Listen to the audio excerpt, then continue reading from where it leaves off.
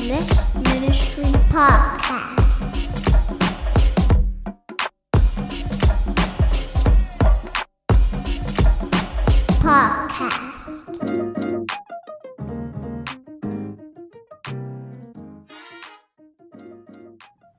Hey folks, this is John, the host of the EM Podcast. I want to apologize in advance for the audio quality of this episode. It's recorded with truncated silences, meaning all the silences in between were automatically cut out. So it makes the speech feel sped up and at times unnatural. And that's also why it was impossible to sync this with the video. So I'm still very new at this, and I'm hoping that you can bear with me as I figure things out. But I still hope you enjoy this episode with Pastor Billy. He's a pastor and brother I really respect and appreciate a lot. There will be a part 2 with him that's going to be released soon after this, one that has a video and it's going to be at normal speed. But this is part 1 of my conversation with him. So thank you for your understanding and thank you for listening. All right. And we are rolling. All right.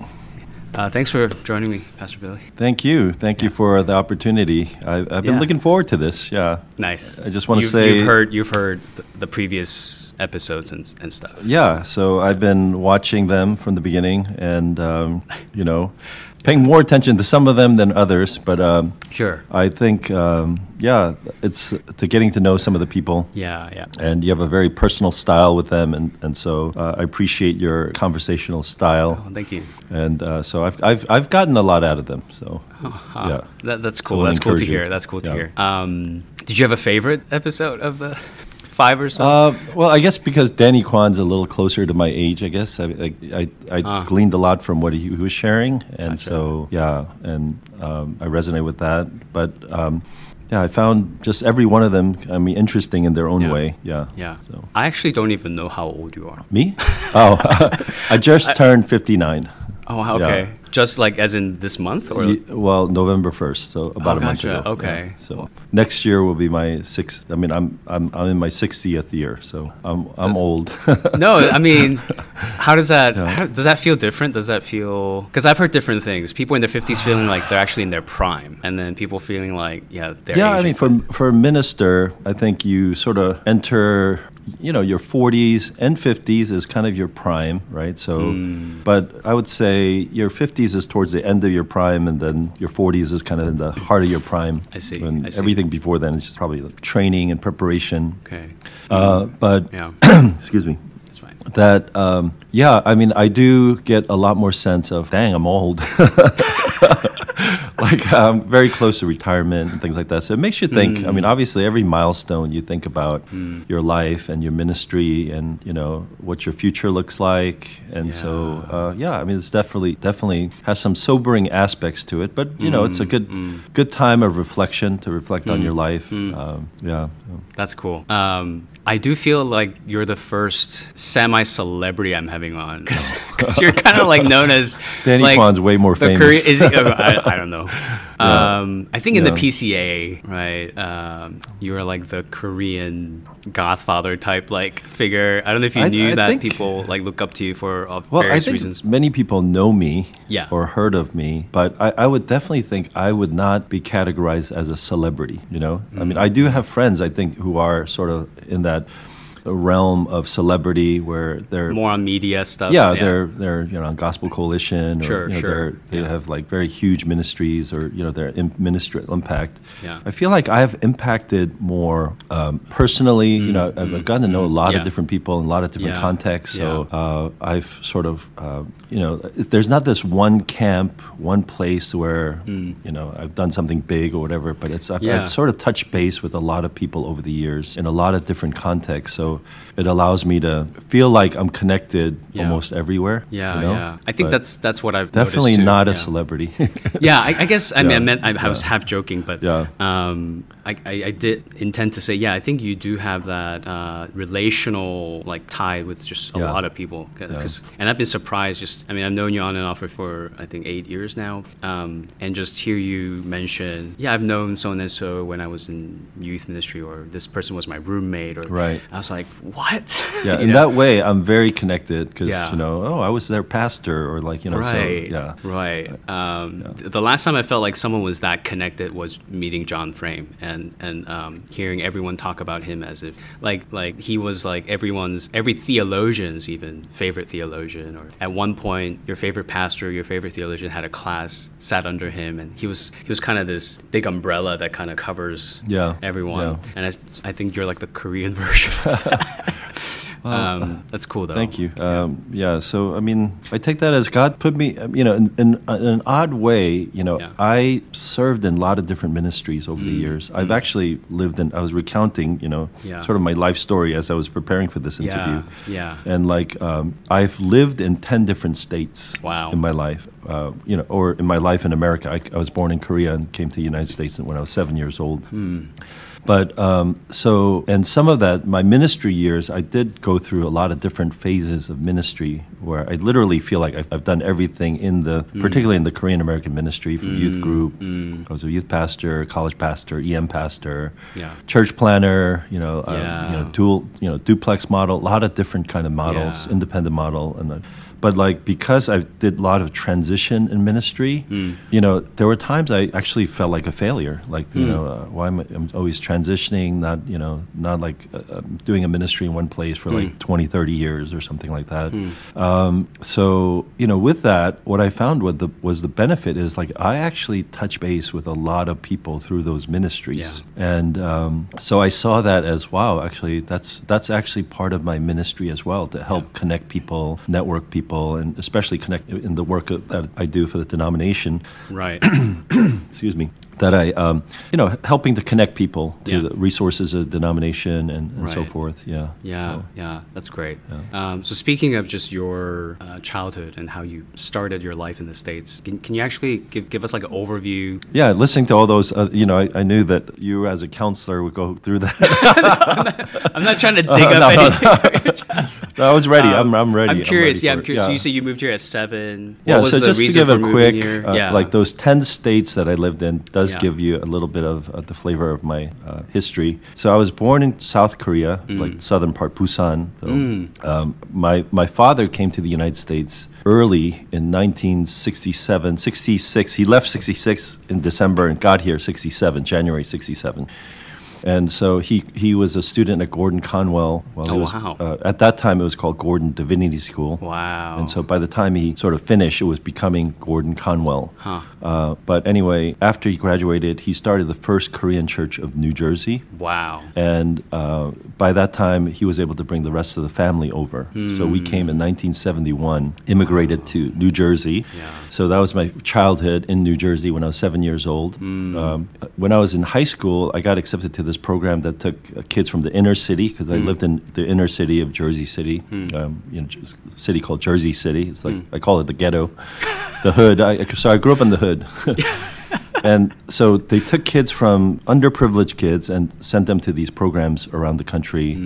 Either private schools or public school programs. So I was in the public school program that took kids from Jersey City, and I went to high school in New Hampshire.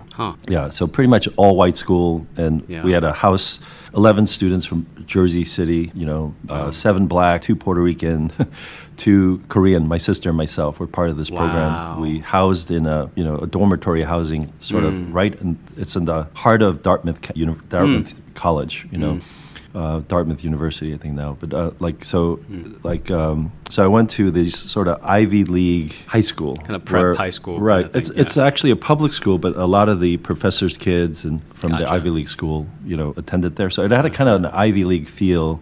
So it was a public school with a feeling like a prep school. Right. So that was my high school. I went to college in Connecticut at Wesleyan University, which is a very liberal college. At that time as well? It was super liberal. Yeah. Even then? I would say most schools now are more like Wesleyan. Wesleyan was always super liberal. They were like Berkeley, Berkeley was always considered liberal, so Wesleyan was sort of like that on a smaller, kind of New England small school kind of level, like Oberlin, those kind of schools had that reputation. Yeah. I don't know. I mean, there's a long story behind why I went there, but it wasn't because I was a liberal, but it was something that it's a great school too. It's a great New England school. It just has that uniqueness, Sure. And then I went to Princeton Seminary, and I can talk about that later. But how I, got a call. But it was in my senior year in college where my life changed spiritually, and then I went to seminary directly. And I went to Princeton Theological Seminary in New Jersey, back to New Jersey. Did a lot of ministry there. And one of the ways I kept myself from becoming a liberal, actually, at Princeton, is I threw myself into youth ministry. And it was a time of revival among the Korean church in the 80s, mid-80s, late 80s. And so there was so much going on. And even when I went to seminary, I was 21. So I was 21 to 24, excuse me, in my seminary years. And it was an incredible time, actually, of God using young people.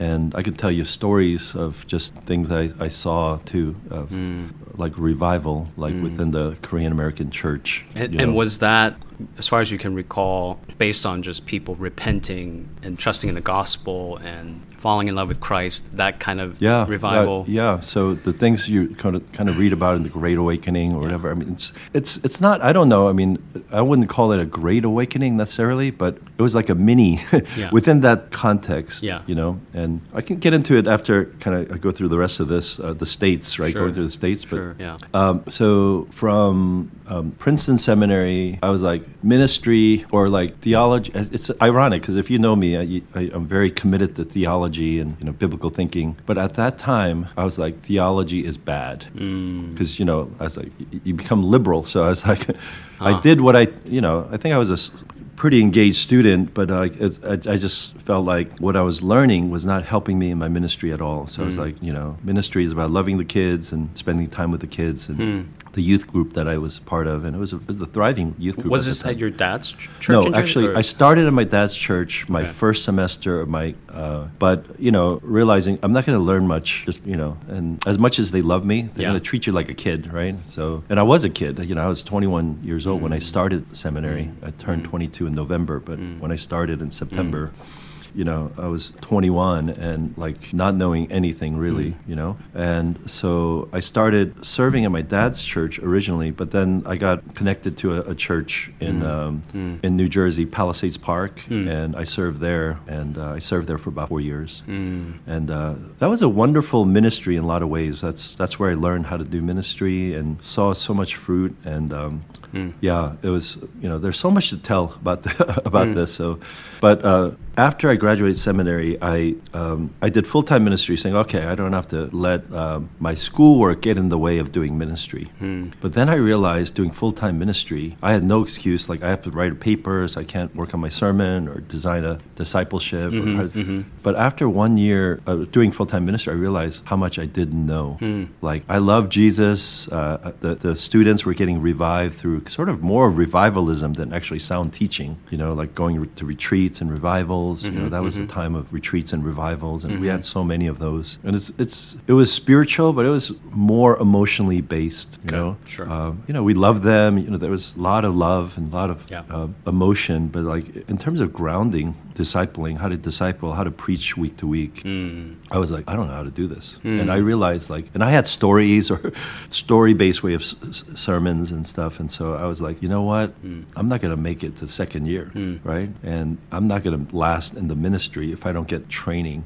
And what I felt like I didn't get at Princeton, Princeton's liberal, and there's, I would not recommend someone to go to Princeton, but, I don't like people demonizing it either. That's a whole nother topic. But Sure. God used it for good in my life in many ways. But what it didn't ground me in biblical theology. And so when I found out Gordon Conwell had just started a program on biblical theology. They did a THM in biblical theology. And so, Gordon Conwell was more broad evangelical school. But I ended up I started the THM program, and I got a Reformed education, a Westminster education at Gordon Conwell. Like I took Old Testament with Meredith Kline. Oh, wow. And New Testament biblical theology with Richard Gaffin, who came to teach a class as a visiting professor. From Westminster. Yeah, so one of the winter sessions when he was a visiting professor. Cool. And then Greg Beale, was my thesis advisor. Oh, wow. Yeah, and then there are other guys like Scott Hapeman, who's a Reformed Baptist. There's Elmer Schmick, who was at Gordon Conwell for a long time, Old Testament guy. Job, his specialty is Job. And he came to teach at RTS after he retired, because at Gordon Conwell in New Massachusetts, they forced retirement at 70. So people like Roger Nicole, Elmer Schmick, and people like that ended up teaching in Florida, RTS, because they had to retire at 70 in Massachusetts. I don't know if that's still the case, but back then it was the case. So you had a lot of these Gordon Conwell professors who taught in other seminaries like RTS, because of that. Who would you say had the most impact on you during that time, during the THM? Yeah, so there was a couple of people. I think that if I were to name three people who really helped me a lot, unfortunately, Meredith Kline and Gaffin, as much as they helped me get some, they did not help me that much. You might want to cut that out, but because what I was struggling with coming out of Princeton was not the finer points of Reformed theology. I was struggling with inerrancy. I was struggling with how do I trust the Bible? All those nuanced things that Meredith Kline and Gaffin was teaching. And to be honest, they have a certain way of teaching, pedagogy that some people love them. Others just can't stand their teaching style. And so I was kind of like, I could see why people like them, but I had trouble a little bit with their teaching style. And for where I was, I needed someone to help me gain my confidence in the scriptures. So I think people like Elmer Schmick, he was in the later years of his life, and so he was a brilliant man, but he's just a sweet soul. I one time, like for instance, if I could give you an example, I was like trying to reconcile what I knew of the biblical data, right? That the liberals aren't all wrong. They point out good questions, and so as I was delving into that, I was like, how do we reconcile these things, right? So I'm trying to reconcile, because I was fundamentally wanting to believe the Bible and believe in inerrancy, but I just was having trouble reconciling it with other things I was learning. And so when I talked to people like Meredith Kline, the impression I got was, you might be a heretic. So it's not, I wasn't asking as a heretic, I was just asking, but like I got kind of turned off to that, right? So I was like, I'm not asking it that way. Right. It's like a hypothetical. I'm seeking to believe, right? Faith seeking understanding. Yes. But there were guys like Elmer Schmick who were actually, I remember sitting in his office, and he just navigated through some of the questions that I had, and then there was another guy, J. Christy Wilson. He was a missionary professor.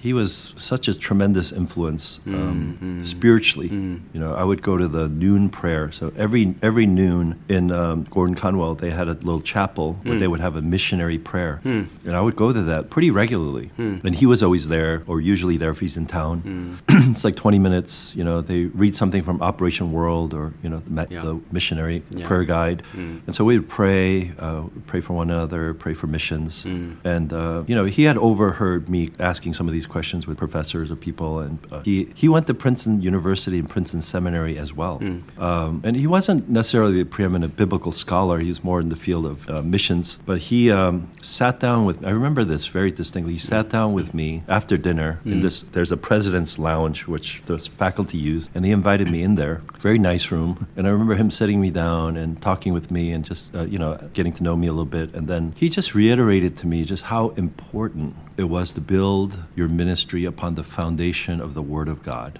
right? And that's actually why I came to Gordon Conwell, because I felt like my ministry was based on me engaging with the kids, trying to be kind of like the brother to the kids, and being the cool brother to the kids, playing sports with them, and doing all kinds of fun stuff. Yeah. And telling them about Jesus, singing songs, campfires and all that kind of, it's sort of, it's not unimportant. Those things are, good, but but there was no biblical foundation. Okay. Yeah. And that's what I was longing for. Yeah. And then when I went up there, wrestling with it, guys like J. Christy Wilson sitting me down and just sharing his story. And I remember thinking this. I was like, if guys like him believe the Bible, I can too. And it's not, I needed arguments as well. So it's not that those arguments didn't come, but fundamentally it was something like, if all you see is people who believe in the Bible or who are kind of like not intellectually honest, or they're not curious, they don't really know, all like, you don't really respect them intellectually, then it's harder to believe. Not that you need all the answers, but I think for me, when I saw that, these people believe the Word of God. Yeah. And I said, that's the way I want to be, And so it's sort of, Billy Graham speaks about something similar where, he asked a lot of questions, and there had to come a point, he says, Lord, I place my faith on this Word. So it was kind of that moment where, yes, ask the questions, delve into it, gain understanding, but it's like, there is that kind of a faith statement of it where, Lord, I believe. And that's where Gordon kind of really helped me a lot, where I felt like I could actually stand on the Bible and do my ministry, where I felt like the model in New Jersey with Princeton, as much as I saw a lot of spiritual fruit, that the model was not really based on Scripture. It was based on more revivalism, emotions, and good things like loving people and caring for spending time with people, which, they don't care how much you know until they know how much you care. There are phrases like that we used to use all the time in ministry. And so, which is really true, but then if you don't have the Word of God, it could become very humanistic very fast, very man-centered. So. I probably never shared this with you, but there was like a small chance I could have ended up at Princeton Theological Seminary. Okay. This is when I was finishing my college years at Yonsei. And Yonsei has a theology department that's quite progressive. And the head of that department at the time was a PhD from Princeton Theological Seminary. And I just remember, cool guy, like great guy. And for me, being a kind of a not fully Korean person, Korean American person on campus, having someone like him to talk to, who kind of understood kind of the struggle. Do you remember his name? I don't. Okay. Yeah, because I might know him if you went to Princeton. I just call him 교수님, so I don't know his full name. Okay. But he was adamant about if you're gonna go to study theology, here are a couple schools you cannot go to. Top of the list, Westminster. Okay. And then RTS, like anything Reformed, stay away. I'm like, why? And at the time, I'm still like a very novice kind of. I don't really have a theological worldview, so I'm still exploring. But my dad had mentioned, and some of my Reformed friends at the time, Hyungas, had mentioned some of these other schools. But this professor was like, you can't go there. And then in one of his lectures, I just recall this moment where he was talking about the virgin birth. Yeah. And he was essentially saying, is it so important that we believe in the virgin birth? Right.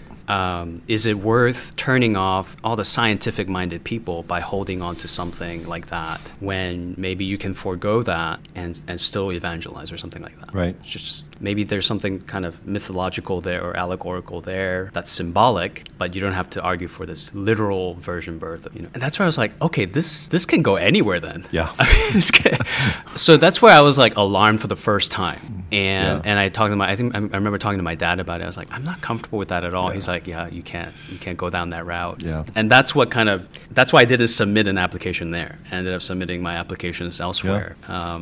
But if it wasn't for that moment in that lecture, I actually might have applied and ended up at Princeton. And Princeton's, I would say, I don't know exactly how it is now, but Princeton, is neo-Orthodox usually. And when I was going there, it was more clearly neo-Orthodox, which took it to mean it's liberal, but it can sound conservative, because they use Orthodox language. I see. But they mean something completely different than the Orthodox. I see. And do they use like the historic kind of prayer, Book of Common Prayer, or book directory for worship and things like that in their liturgy? See, the thing is, at that time, PCUSA, they actually had the Westminster Confession of Faith as part of their confessions. Right. But the way the liberals do it or neo-Orthodox do it, is that they water down the confessions not by rejecting them, but adding to them. So they would have Westminster, this is the Book of Confessions, and it includes Westminster Confessions, it includes the three forms of the Reformed Church, it includes the Brahman Declaration, that concludes these liberal confessions as well. So you can sort of pick and choose. So it gives you a smorgasbord of an intelligent person is well versed, and and you make your own designer faith. Which just like your reaction, I was like, when I saw that, I was like, wait a minute, how do you, I was, when I went to ministry, I'm from, it's really odd, because I'm from a very conservative Presbyterian family, Goshin, so I'm part of Goshin family, and so I had this very deep roots of spirituality in my family history, had a very liberal education, but then it came to culmination at Princeton Seminary, and it's facing what, in the essence, it was, what Machen refers to as, liberalism is naturalism, it rejects the supernatural. Right? Theological liberalism. Right, so naturalism, like it tries to explain everything. From Bultmann's demythology to, it's more experience-based, human experience, touching human. And so in an odd way, some of this conservative revivalism, which is more experiential, it actually could fit, because some of the people who are conservative at Princeton were not necessarily biblically conservative. They were more open to experience. I see. Because that version of Christianity did not actually come to a head with liberalism. It could almost encompass that, this kind of revivalist, because saw it as another human movement. Sure. Right. So that was what was kind of odd. Yeah. Right. I mean, I don't know if this plays into it too, but I mean, I feel like it almost describes a similar type of parallel among the charismatic movement, where Scripture isn't really, I think, at the foundation of that, but yet what appears to be evangelical, conservative type of, because socially they tend to be conservative. Yeah. But I mean, my wife was part of that movement during college, and went to Bethel, and she would tell it better. But there was a lot of that kind of emotional, she would call it now manipulation, but that kind of being wrapped up in that, but no scripture at all. But in that sense, like, there's a parallel in like what you're describing in terms of what appears to be a Orthodox conservative Christian movement, but not anchored in scripture.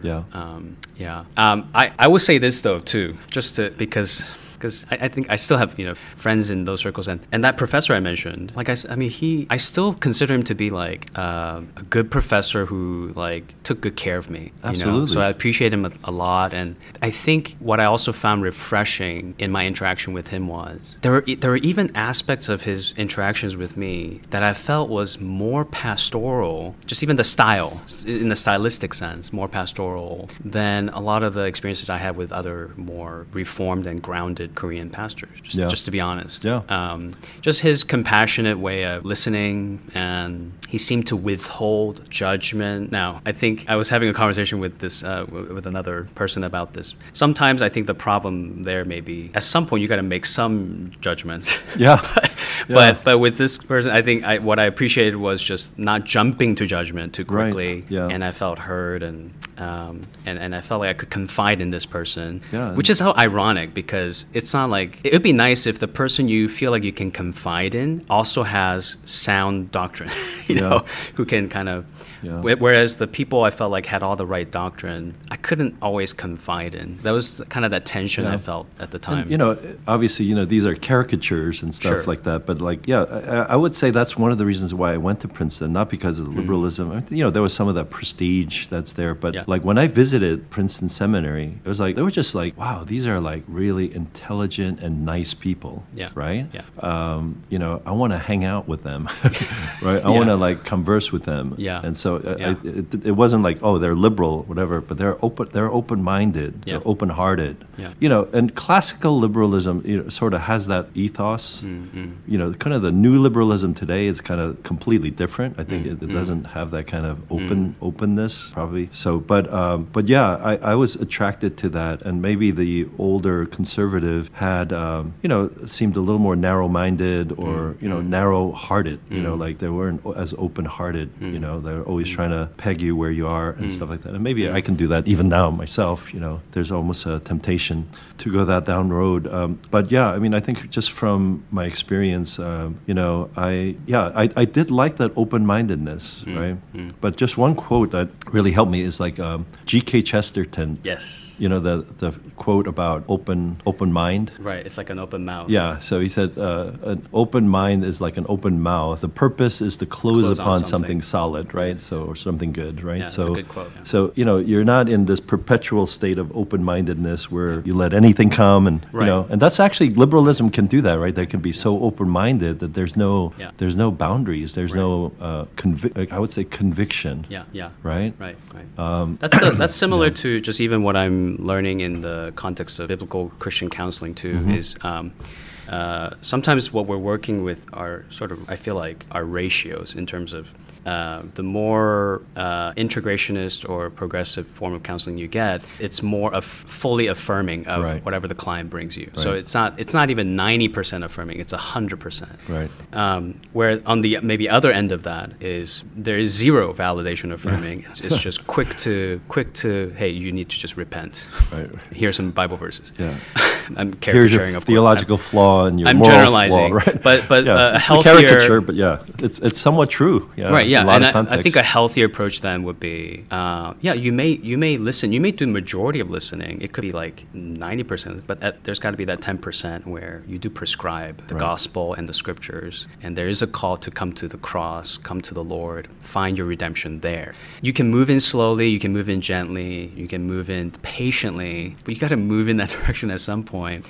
But there is that tradition that, like the Rogerian kind of tradition where it's simply the truth is in you. Let's just figure out what you have in there and you want to express. Yeah. It's almost like working with ratios. Are you more like 100% over here, 100% over there, or some mixture in between? And I think with practical theology and methods and strategies for church growth and things like that, I feel like we also work with that somewhat. You can draw people and you can be attractional, have relational things happen in the church. Right. And, youth students love this youth pastor who's spending time with them, who's loving on them. But is there... the gospel and call to repentance and to trust in Jesus, to grow as a disciple. Does that kick in at some point? Right. That's and just going beyond, more than just, your experience, right? Yeah. And as for... I said something that kind of tried to balance out my experience with the professor, as with the charismatic folks and friends, my wife's friends, and those. What we did, and I think, admire about them is their prayer life, the desire to pray, and the way they pray so passionately. What I see in our sort of first-gen Korean parent generation in terms of their prayerfulness, I see that in our generation when it comes to that circle of friends, like in the charismatic movement. Could they be more anchored in a biblical way of praying? Sure. But just even the desire, right? Just the desire to say, hey, after school, let's get together at someone's house and let's just pray for a couple hours and worship for a couple hours. I mean, there's something very, I envy that almost. Like that's really cool. And they show up. They could be studying, they could be working, they could be doing all kinds of things, but they're getting together to pray. So I feel like with them, I see this sort of like pathos, right? And with my professor, I saw a certain ethos. Yeah. And no with my dad and his circles, I see a bunch of logos. And I think John Frame would say this is why, like, he's not a big fan of denominations, although he's part of the PCA and he's thoroughly reformed. But he thinks more as a necessary evil to kind of pull us back from certain errors. But it's like we still have a lot we can learn from one another, and the body of Christ is broader than kind of our own tribe, and there's some benefit to recognizing that too, I think. I mean, I wouldn't call denominations evil, but Yeah, I know what he's meaning. But it's like the idea of if you say evil as just the messiness, right? Messiness of committees and he means, like, I guess one way of putting that is if it wasn't for the fall, we wouldn't need denominations. Yeah, but that's the thing, right? You have to pick your messiness, right? So if you say, I don't want to be part of denomination because of the messiness, then you're just dealing with your own mess, right? And you form your own pseudo denomination and your own blindness, and so some things will be less. You don't deal with other people's mess, but there's a lot of things you miss out on from not being involved. I mean, more than denominationally, like it's about living in community and with a sense of how does the unity of the body get manifested in the world. And that's what if I were to say, why do we need denominations? I would say, you can point to a lot of practical things of accountability and other things, but I would say fundamentally, when you have a denomination and go beyond your local church, it's like you're trying to express the unity of the body of Christ, in a practical way. And you do that by being a part of a local church. But then is your local church not connected to a wider body? Right? And so you don't have to, be so broad and say, hey, we're part of anyone who believes in these very basic things. But by practically being involved in a denomination, you're fleshing out, I would say, the concept of the body of Christ being more than just one local congregation. Yes. Yeah, definitely. I mean, I'm thankful I'm in the PCA. I love our denomination. And it started with just kind of like you, the way that the certain professors impacted you. It started off just with me being influenced by Frame, and then the local pastor near RTS Orlando named Randy Greenwald at Covenant Press. And I didn't know anything about the PCA until I interacted with these guys. It was only later I found out Keller was a PCA pastor. I actually had been influenced by Reason for God right out of college. I picked it up in Gangnam at Kyobo bookstore. In Korea, In Korea. And I was like, this is a cool author. He's infusing some cool things and doing apologetics. I had no idea he was a PCA pastor, although he's certainly someone I consider to be a hero. Or just when I was a teenager, I remember my dad giving me a Francis Schaeffer book. And I thought it was brilliant, talking about history, art, and I had no idea he was in the PCA either. But it was just, during my RTS years, following these guys around and following them to church, office hours, sitting in their living room. That's how I felt like these are men I respect. I can really model, if I were to do ministry, model my ministry after. And that was when becoming a minister became like a real tangible possibility for me, because up until then I didn't really feel like I had a model, like I had examples or so that's what a healthy ecosystem looks like for pastoral ministry. That's how I ended up. No, that's great. Like I think when I was at Gordon Conwell, I would say one of the weaknesses of Gordon Conwell was, even though it had a tremendous impact in my life, Gordon Conwell, so I'm indebted to them in a lot of ways, that I kind of caricatured the Gordon Conwell graduate. I call it the 4 views theology.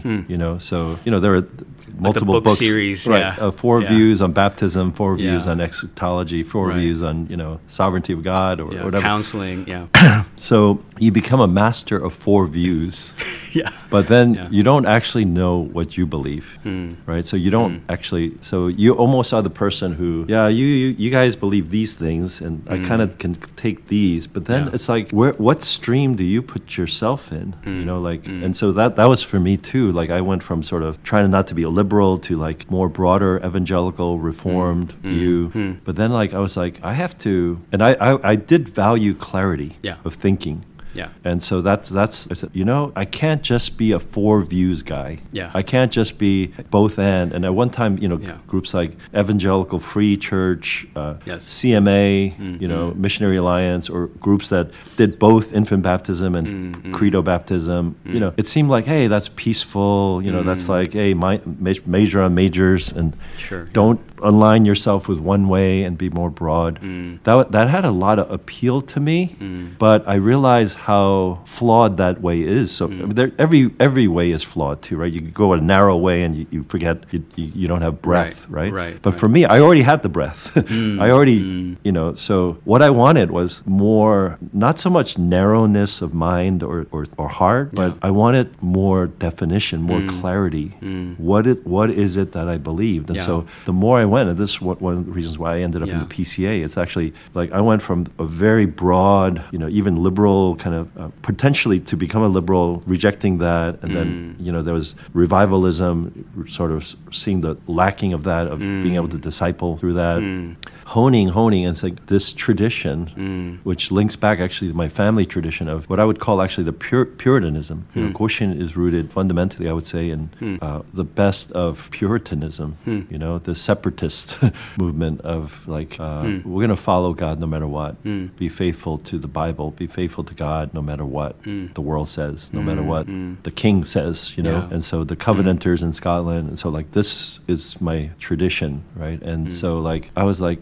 It's not that I wanted to be more narrow in mindset, but I was like, I want to know who I am theologically. Yeah. And that meant making decisions. Yes. What do I believe about Calvinism and Arminianism? Or, what do I believe about the broad Reform traditions? And where do I fit? Yes. Do I fit in this neo-orthodoxy or conservatism? What do I think about Machen? What do I think about? And so I'm kind of like trying to make decisions of what I believe. Yeah. And even to the point of, I have to be ordained. And so like, I was going to think about joining a Presbyterian denomination, but at that time I was very heavily influenced by Reformed Baptists. John Piper, Scott Hafeman, and they had a lot of appeal to me. This is like This is 90s. The 90s. Yeah. So this is at Gordon Conwell. I went to Gordon Conwell 1990. So early 90s, I got ordained in 1995, but early 90s, I realized I might be a Reformed Baptist because I'm Reformed. I became Calvinistic at Gordon Conwell, and committed to inerrancy. Like the Chicago's, not the fundamentalist kind of inerrancy, but more the evangelical inerrancy. And so, like Sproul, and who's a huge influence as well. But I went through a period where I might have been a closet Reformed Baptist, because all my heroes, I loved Spurgeon, I loved John Bunyan, and so. Wait, John Bunyan's a Baptist? Yeah, you didn't know? I didn't know. That's why I got in prison. Oh. Yeah, because John Owen was just as, but he was, Church of England, and so he was this country preacher. John Bunyan was a Baptist. Okay. Yeah, so he was. So there are these Baptistic heroes, and then Adoniram Judson, who was the first missionary, and who had a beautiful story about him. And so, I heard about all these people and studied their life, and was very attracted to the Reformed Baptist view. But I was troubled, like I'm a Presbyterian in my background. I read books, I did studies, but like I was like 50-50. There was no closing argument. But actually, it's when I visited later on. Actually, I got ordained, not sure, if I was a Paedio Baptist or not. Actually, which that's kind of sad. I was, I baptized my first child in 1999. I was ordained in 1995 in the Goshin. Not a convicted Reformed Baptist, but had a lot of leanings that way, and not fully comfortable with infant baptism, though I did see its grounding. There's some questions. Yeah, but it wasn't until 2000 and 2001 when I actually went to Minnesota. That's another part of my story. When I ended up in Minnesota to sit under John Piper's ministry. Wow. Yeah, for a year that I actually became a Presbyterian. I went to Princeton and I became a conservative. Wait, how did that happen? I went to broad, Gordon Conwell evangelicalism, and I came out like Westminster Reformed. How did that happen at Bethlehem Baptist Church with John Piper? So it was actually seeing immersion, seeing infant dedication, seeing the commitment that the Bethlehem Baptist Church had to the children. My wife and I, we couldn't be members because we're Presbyterians, but we could get involved with the children's ministry. So really? I led praise for the kindergartners. Could you do communion? What? So that's the thing about communion. Okay. John Piper had at that time, he had more of an open communion. I see. Okay. Like he just let anyone take it, So he had some unique views on these, right? Yeah, but I still, because I heard about that, and I at least the Baptist churches where they forbid Presbyterians from communion, to me that's logically consistent. Right. So when you let me take, when Piper lets a Presbyterian take communion, I have trouble reconciling the. Yeah, he had a lot of inconsistencies in that, because at one time he was trying to push for non-Baptists to become members. So he had Presbyterians in his congregation. I see. Okay. And they were infant baptized, but they would not submit to that part of the... Right. Yeah. So it would be rebaptism for us because we consider infant baptism baptism. Yeah. So, you're asking me to rebaptize, Right. But for them, it's like, we're asking you to be baptized in the biblical way or whatever, right? So that's what they would say. We do it his way. You do it your way, we do it his way. That was their line, But there was a point, I think that's pretty public, where John Piper made a motion to have non-members or like have people who were not baptized by immersion, who were infant baptized, to become members by profession of faith without baptism, without requiring them as a kind of a conscientious objection. Conscience kind of thing. Right? But that was actually rejected by Bethlehem Baptist Church. So then they never implemented it. I see. So interesting. Yeah, but he himself wanted that, and he was pushing for that at one time. He was arguing for it. But in your experience, so your time there, your observation of what was going on, did you feel like the way that they dedicated the children and all that, you might as well baptize them, or? Well, there was a couple of things, and I just recently had a conversation with a pastor about this, right? His convictions are more Reformed Baptist, and I was sharing this exact story yesterday. But there was a couple of things that really struck me, which is, I'd known the biblical arguments and so forth on both sides, but just like Gordon Conwell, I had my four views, understanding, and could see both sides, but nothing really where I can stand on conviction. But I think seeing their infant dedication. Well, there was a couple of things, right? One is the tokenism of the way Presbyterians do it. We use a little bit of water, right? We don't. It's not dramatic, right? Sprinkling. So that was one. Just apart from the other issues, right? It was one is man, immersion just seems cooler. It's just it's more vivid. It's and I personally think that's more of the reasons why people do it. It's more dramatic, right? That going under and So surfacing again. So the meaning creation. and all those meanings, but it's just visually dramatic, right? And so I kind of like that too, right? And so I was like, But then when I saw the Baptists, they have communion. They use a little bit of wafer and a little bit of grape juice. They don't try to reduplicate this first Lord's Supper. Yeah. And if they would have a Seder meal. They would try to reduplicate things, and they don't even are concerned to use the exact elements that would be used in the first communion. I was like, a token. The power of this is not in the dramatic nature of it. It's not that we have an elaborate, let's say we're having the Lord's Supper, we're going to go all out with decorations, put the finest china, silverware, and we're going to make it special. What makes it special? It's the meaning. So that was the first part where I said, oh, wow, it's the meaning that's important. And the other thing is when I actually saw them dunk people, it was beautiful, but I was like, there were other things is that guy, this lady's kind of heavy, is he going to be able to pull her? There was other earthly kind of thoughts. It's actually very distracting. And I personally, I thought baptism by immersion, it would actually be more meaningful, but I found it not more meaningful. It was more visually dramatic, but not more meaningful. And that's the whole point, right?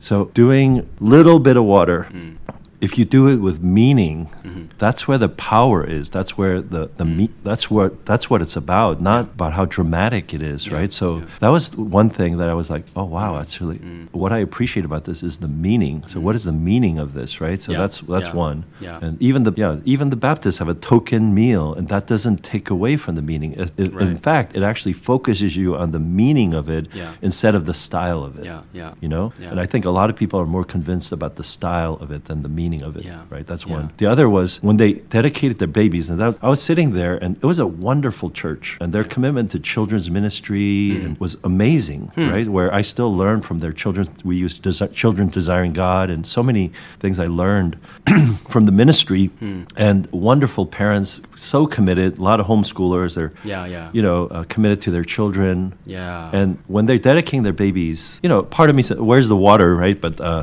But it was actually more their vows, right? So to paraphrase, part of the vows is, it is our sincere hope that our child will come to know the Lord.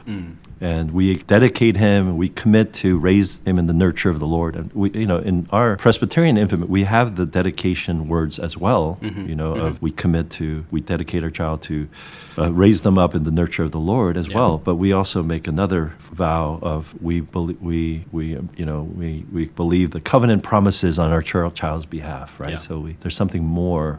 But I think the question for me was when the parent says it is our hope that our child will know Jesus, right? Basically, right? Come to faith. I said that is the hope of every believing parent, right? Absolutely, right? No doubt, it should be, and it's so right to make that kind of words. But it's like, what is your hope based on? Is your hope based on how committed you are to raise the child? And it was like, it just really clicked. It's like, how committed is God to help my child? And is there a difference between a child of a believer to a child of a non-believer? And then it actually just like all made sense to me, where it's like, wow, the covenant, right? Why can I have hope that my child will be in the faith? It's not because I'm so dedicated, right? So, as Sinclair Ferguson says, like baptism can be, the Baptist, it's like a sign of your faith. But it's like infant baptism, particularly, it highlights the sign of God's faithfulness. And I think all those things, which I knew, like it just kind of fit. And I was like, wow, my job as a parent is to raise them up in the faith and not to the faith. I am to be predominantly a discipler and not an evangelist, which means that, yes, we try to keep them from going out, but like, that's where we can say they are to be raised as a believer. Right. And, in practice, that's what the Baptists, the well-meaning, Bible-grounded Baptists, that's what they actually do. And I even one time heard John Piper talking about this, and if they're not, heirs of the covenant, like we covenant people believe the children are the heirs of the covenant. He used the word award. They are a ward. We are to caretake, but they're not this immediate descendant. And so they have their different ways to it. But it was ironic that I was at a Baptist church, and it helped to galvanize my Presbyterian and covenantal Presbyterianism. And the other aspect to this too was that there was a community. I mean, you can think of it. I'm in a Baptist church. I would have a community of Baptists, but there were two younger pastors who were Calvary Chapel pastors. And if you know anything about Calvary Chapel, they're anti-Calvinist. They're Baptistic, right? But they were in missionaries. I think it was in Croatia or Serbia in Eastern Europe. They were missionaries, two young 20-something guys. They were married. They started to read John Piper. They started to read Puritans, John Owen. Like they were like, unique, 20-year-olds, right? 20-somethings. They were Caucasian, both Caucasian. And they realized, wow, we're Calvinist. And they told that to the Calvary Chapel. They got kicked out. They got kicked out of Calvary Chapel. No. They got sent home. Oh, man. So they're like, what do we do now? It's like, well, let's go sit under John Piper. And that was the same year. I felt like I needed a break from ministry to learn. And I would love to sit under John Piper's ministry and see how his ministry is. Because I've been reading his books. And, a lot of people... Were you married at the time? Were you single? I was married. So you went to Minnesota with Gloria, my first child, who was at that time just a baby. He was 1 year. Actually, he was 1.5, and my wife was pregnant with our second child. That's a big commitment. It's a big commitment. Yeah. Wow. Yeah. So and it was a sabbatical, my own self-imposed sabbatical, where I had no funding from any outside source. I just basically went to Minnesota. We rented a cheap apartment, and I worked. I got a part-time job working, and then Where were you working? I worked at U.S. Bank as an administrative assistant. So I got linked up with a temp agency, and I'm pretty good with admin stuff actually. So I ended up being a executive administrative assistant to a vice president at U.S. Bank. Wow. And because they needed it was a very temporary position. So sure. I had Owen during the first year of seminary, and that was tough. I can't imagine what it was like to uproot your life, move to this cold, freezing state of Minnesota. Well, I don't know, maybe East Coast, you're familiar with it, but it's cold. 6 months winter. Yeah, right? Yeah. I mean, that's such a huge decision. It was, and my wife wasn't full. I must say, my wife is a saint. Yeah, throw that in there. Yeah. She indulged sort of my foolishness, and for me, it was such a needed and formative time for me. Yeah, no, it was amazing. Super hard for her. So young baby plus pregnancy, and that's So our second child was born in. I didn't talk about my Rhode Island time when I had my first child, but but anyway, that's where, and that conviction from John Piper's church slowly led me to, actually out of all the denominations in the country, where my theology and sort of my ministry philosophy, PCA is not perfect, but it's PCA was where I felt like the future was. It's broad enough to include people like Keller and R.C. Sproul and others, who are more conservative, like more on the TR side, if you would. But it's broad enough where there's it's not just one, right? Sure. And so I kind of it did have a right breadth, but it had a very clear core as well, which I fully agreed with. So and there was that last piece of being covenantal, and then later on to understand the confessions more. And that was a whole nother issue.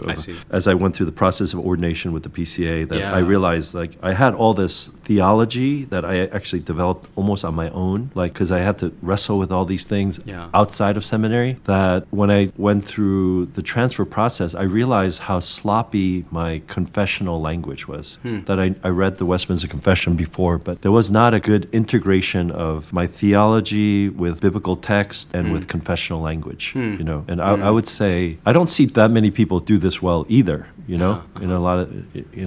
lot of people that I see. But I would say because of my history, it forced me to link these three. So it's not just knowing confessional language. It's like, what's the biblical foundation for this? And how does it work in a theological system? So that having a theology, having confessional language, and then knowing the biblical underpinning and grounding. That ultimately, this is biblical theology. Were you serving at a PCA church, or were you still at like a Goshen type of church while you're transitioning to PCA yourself? What was your ministry context? So if I could just backtrack a little bit, because that was a whole decade that I missed, right? And I'm 60, so this might be a long talk. All right, but So this is post Bethlehem, sometime after. Yeah, this is pre Bethlehem, what I'm about to explain. Okay. So I graduated from Gordon Conwell, finishing the THM program. And while I was there, I served at a church in Amherst, Massachusetts, doing campus ministry, or English ministry in the 5 college area of Amherst, the Smith, Holyoke, Mount Holyoke, UMass.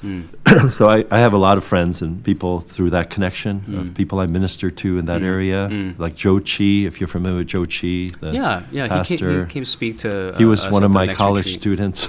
Wow. When he was attending UMass, he was I was his pastor, So So then after Gordon Conwell, I took a job at in California, in Fullerton, California, at a church called Orange Korean Church. It was a CRC church, and I had nothing to do with the CRC, but a Princeton grad had become the senior pastor of the Korean ministry at OKC, Paul Yang, and he asked me, he was a third year, I was a first year at Princeton, and so when he later on when he when he got called as the senior pastor of this Korean ministry, he invited me to start. They only had a college group and youth group, but he wanted me to start an English ministry, like for post college. Gotcha. Yeah, and turned the college group into an English ministry, and so I did that for 2 years and met some wonderful people, but it was a very difficult time in my life. This was when I was single, and while I was there, I served there for 2 years.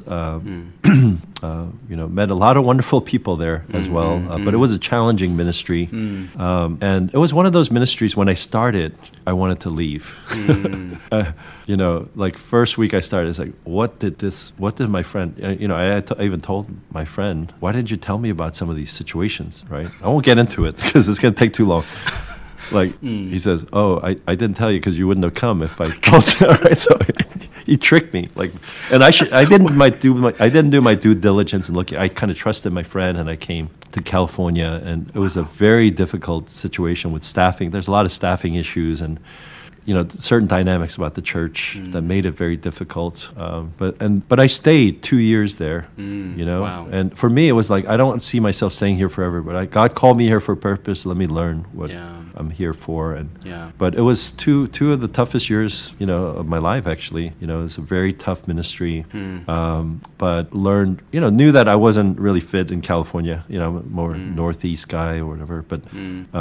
But literally one time I was praying about my future, and I get a call, like ministry is a calling, right? So I'm praying, Lord, what should I do, right? I've been struggling through this. Where should I go? I didn't even know how to think about it, but I prayed. And while I was praying, I get a phone call from a guy named Sam Folta, who's doing ministry in Rhode Island, doing this campus church, a campus ministry that was started as a Bible study by Stephen a friend of mine. And so Stephen started the ministry under the tutelage of Victor Kim, who's in Hartford, and they started this ministry at Brown University.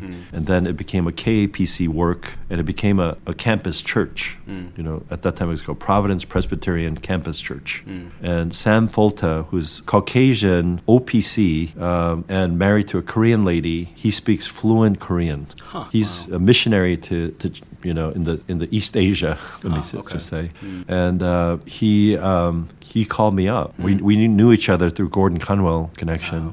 And he said, Billy, I'm leaving for missions next year, and we need someone to take over this ministry in Brown. It's kind of grown into a church, and there's not a lot of finances, but there's a church that's willing to support it. And would you consider coming back to the East Coast? And I said to him, Sam, I was just praying about it.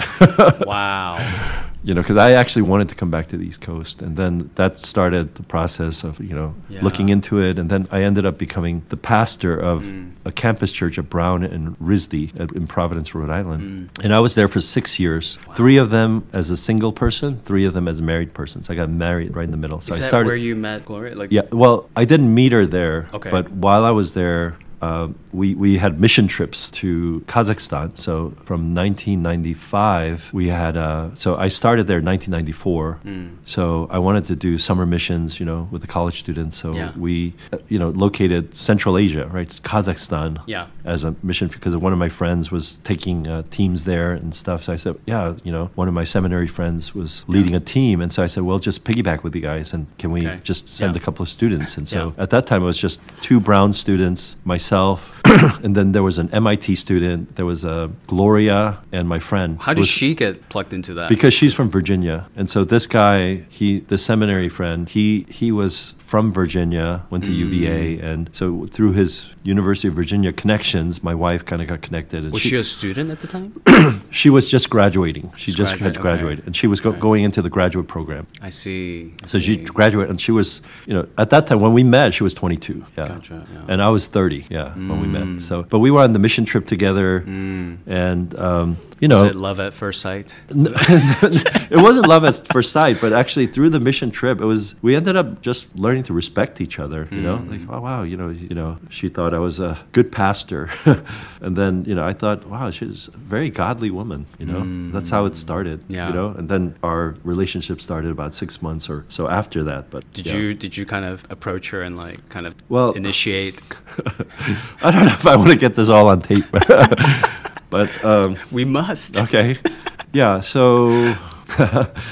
Okay, let me just backtrack a little bit. Okay, I'm just curious about your story. So I ended up going to Brown University, and that ministry, I've told some people this, it's like I've been in a lot of different ministries, and that ministry was maybe my sweetest time of ministry, like where I was sort of coming into my own, I was understanding my own theological identity of who I was as a pastor. I ended up getting comfortable enough to get married, and there was just a great group of people at Brown, and they were just very responsive to my ministry, and so much fruit, and so that wasn't a common thing then, was it? Like on a typical Northeast sort of Ivy League type kind of place where revivals have, or like so you would think liberal school, like this is another thing, Brown is like Wesleyan, it's very liberal and has that kind of ethos, but and it's almost like my liberal education, even my going to Princeton and having a Princeton degree, opened a lot of doors at Brown University.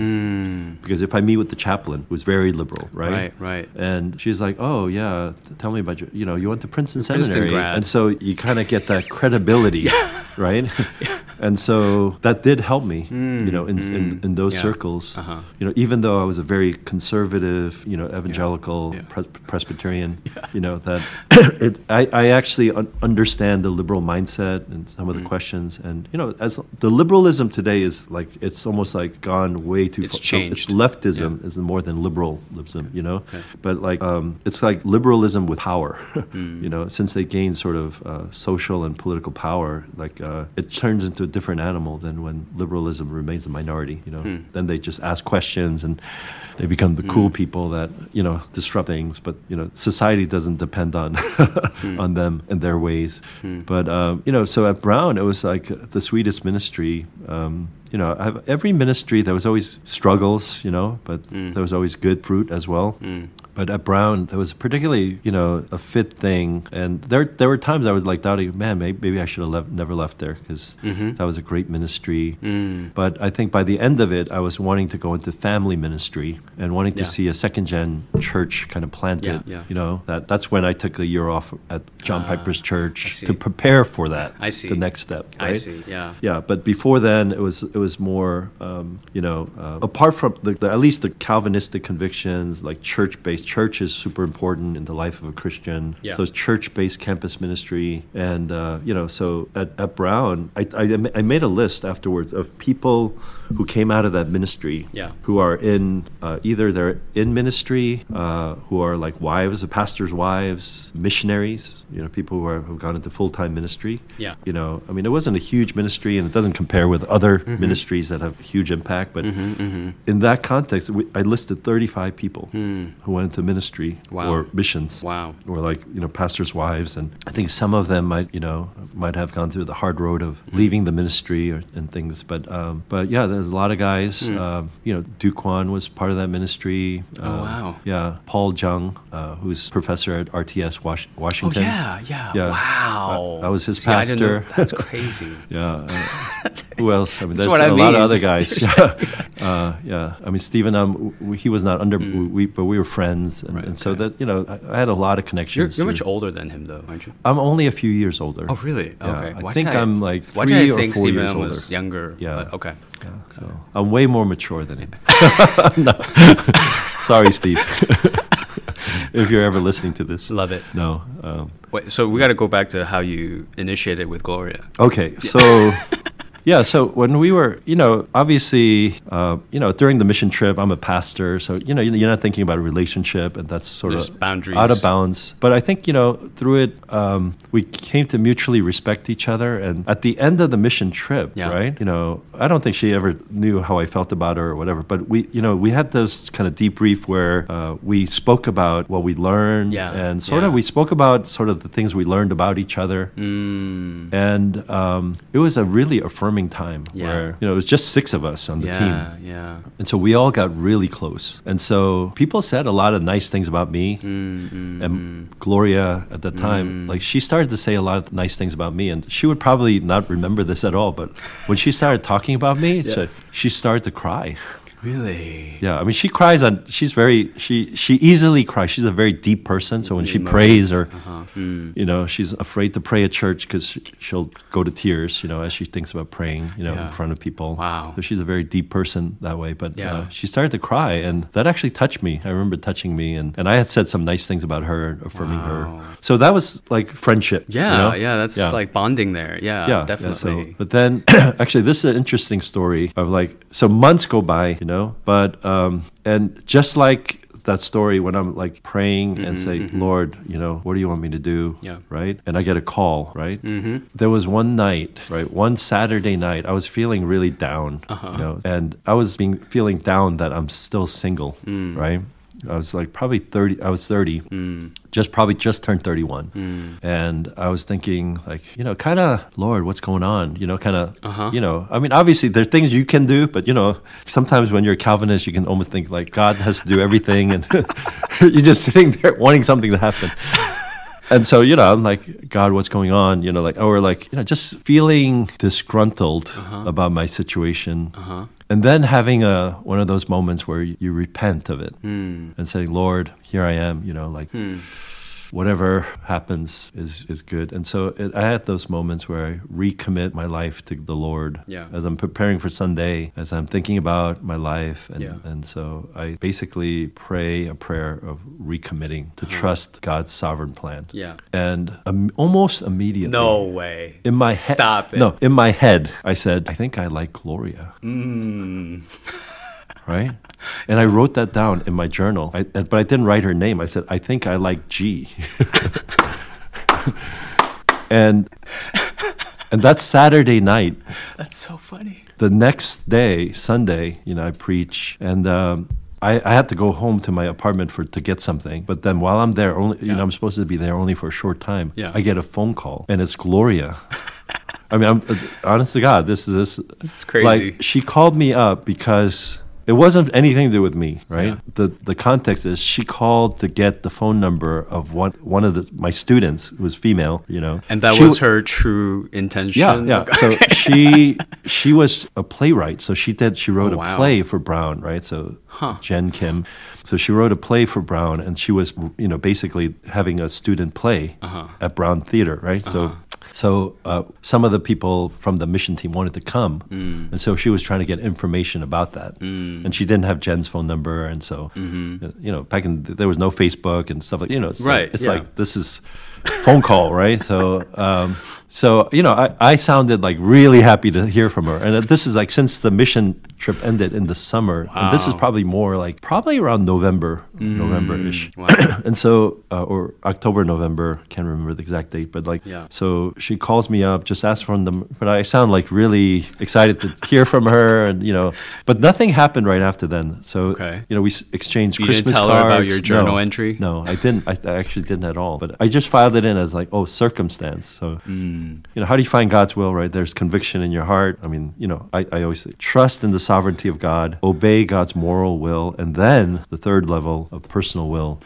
Conviction of heart, circumstances, counsel, common sense. So I actually followed that pattern, right? And so, I saw that as circumstance, like the phone call. But then I was like, and it took a while. Actually, it wasn't until probably around April. And it was significant because April is when she turned 1 year older, which is she was 22 when I met her, but then she was turning 23. But for some reason, I felt like 1 year older. The age gap, we had an age gap. So, when I turned November, we have a 9-year age gap, by the number until she turns the next, her birthday's April. So after she turned, then we're 8 years age gap. So I don't know why, but I kind of waited until after her birthday to get a little older.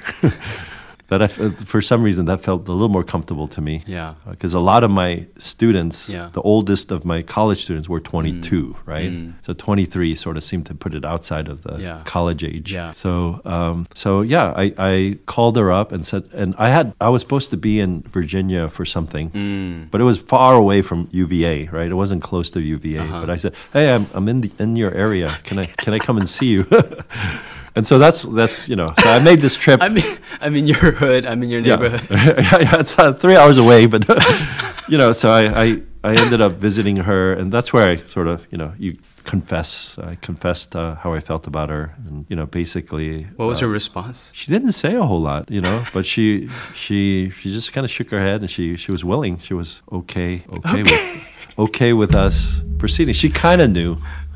Okay. Yeah, so already. she has some sense of. So that's how our relationship started. But because it was long distance dating, I couldn't see her a whole lot, and they don't have the technology that we have now, and so it was hard. It was long. Write letters or phone calls and letters. I proposed at the end of January or end of June. So we started the relationship. So it's like less than 3 months. Yeah. I proposed. Wow. Yeah. And then I went on a mission trip that summer. And then when I came back, we had a formal Korean-style engagement in August. that was August of '96. So and then because she was doing after her graduate program, she graduated UVA undergrad graduate program in teaching and education, and she was offered a job as an adjunct professor at University of Virginia as a 23-year-old. Wow! So teaching in the faculty of the music department. That's amazing, right? So she was teaching piano to the university students, but she was so basically she wanted to work for the first year. So we got married after. So I personally wanted to get married right away, but we ended up getting married 97 in May 31st, 1997. Wow. Wow. So. At what point did you show her, I'm assuming you showed her your journal entry. Yeah. At what point did you show her the journal entry and that this G doesn't stand for God, but for glory? Yeah. Well, I did. I think I shared with her. I can't remember the exact time when I shared with her, but yeah, she knows about it. Do you still have it? It's somewhere, but you have it's not to. in a special. It is though. You got to bring that out on Valentine's Day. Give her like a framed version. That journal has. I mean, I only wrote in journals when I was depressed. So I don't really like looking at those journals because even though it ends in, I usually try to end those journal entries with some kind of like the Psalms, Lord, why is put your hope in God. And so they do end, hopefully, as there's statements of faith at the end of those. It's not just raw. Like the Psalms. Yeah. So I've never been a proponent of just complete rawness. It's just, not that that's completely wrong, but for me, I had enough prayerful sensibilities from my background. It's like always I need to land on I have to hope in God. That's good. But hoping in God doesn't mean you can't be honest about where you feel, where you are, right? So those journal entries were all times where I wanted to give up in ministry or felt like I wasn't doing any good or it's the dark night of the soul type of things, and they're all almost the same because it's all the same kind of things, and maybe I was too afraid to put on paper the real things I was struggling with. I mean, so I that's why the whole G thing. What if someone reads this? I don't want to. I want to code it a little bit, So I was very conscious about it.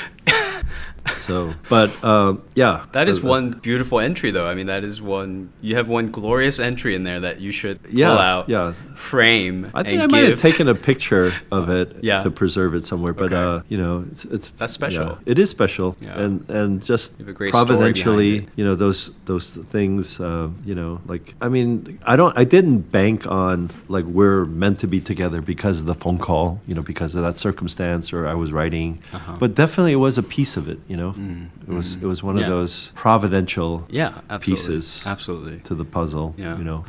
It's interesting how you're having that moment and you're prayerful and the immediate answer comes. So I took it as wow, God has been gracious to me, and I've not heard an audible voice, but in my life I can really vouch for God's will God is not trying to hide his will.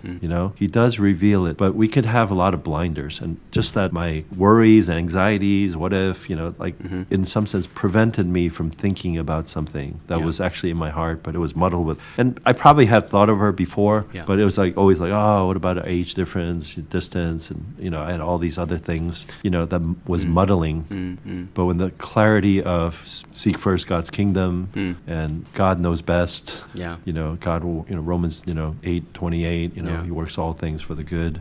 Not all things are good, but all things work for the good. And so, definitely. Different ministry calls. I can say I saw the hand of God directing me. That it was not me, per se. I think you're the first person I met who beat my record of getting engaged in 3 months. Okay. And you've been married how long now? 25. We celebrate 25 years. Wow. 26 years this year, actually. Wow. But, so 26 years plus. Awesome. 26 and a half. So that's good. I mean, that gives me a lot of hope. Because typically people might think that's too soon, or you didn't get to know the person. It all well depends on the enough, stage of life. I think it depends, and it depends on your faith and your and how you spend those few months. And but we got engaged in 3 months, and then the wedding was 3 more months later. So it was all within 6 months where we met and got married. If you know, you know. Right. Yeah. I think part of it is also like just I'm still a firm believer. Like, she's the one when you say I do. Yep. If you said I do, right, you are committed to this person as the one. That is true. And so that was a big part of my conviction. Right. I won't know if she's the one until I say I do. Right. And then she does become the one. And that was part of my belief. And of course there was that attraction and love for one another and that kind of thing too. But I think people could have made the case like you could have taken your time more, but we asked the important questions. We brought this to our pastors, we brought this to our families, and they're supportive. And she was in California, I was in Florida, and we did not want to stay long distance very long. Even with Skype at the time. And trying to sync up our Netflix to watch movies together. We were like, this is not fun. We made it happen. It is different. I mean, I would say if you didn't know each other at all, I mean, I think, at least 6 months of knowing each other, if not longer.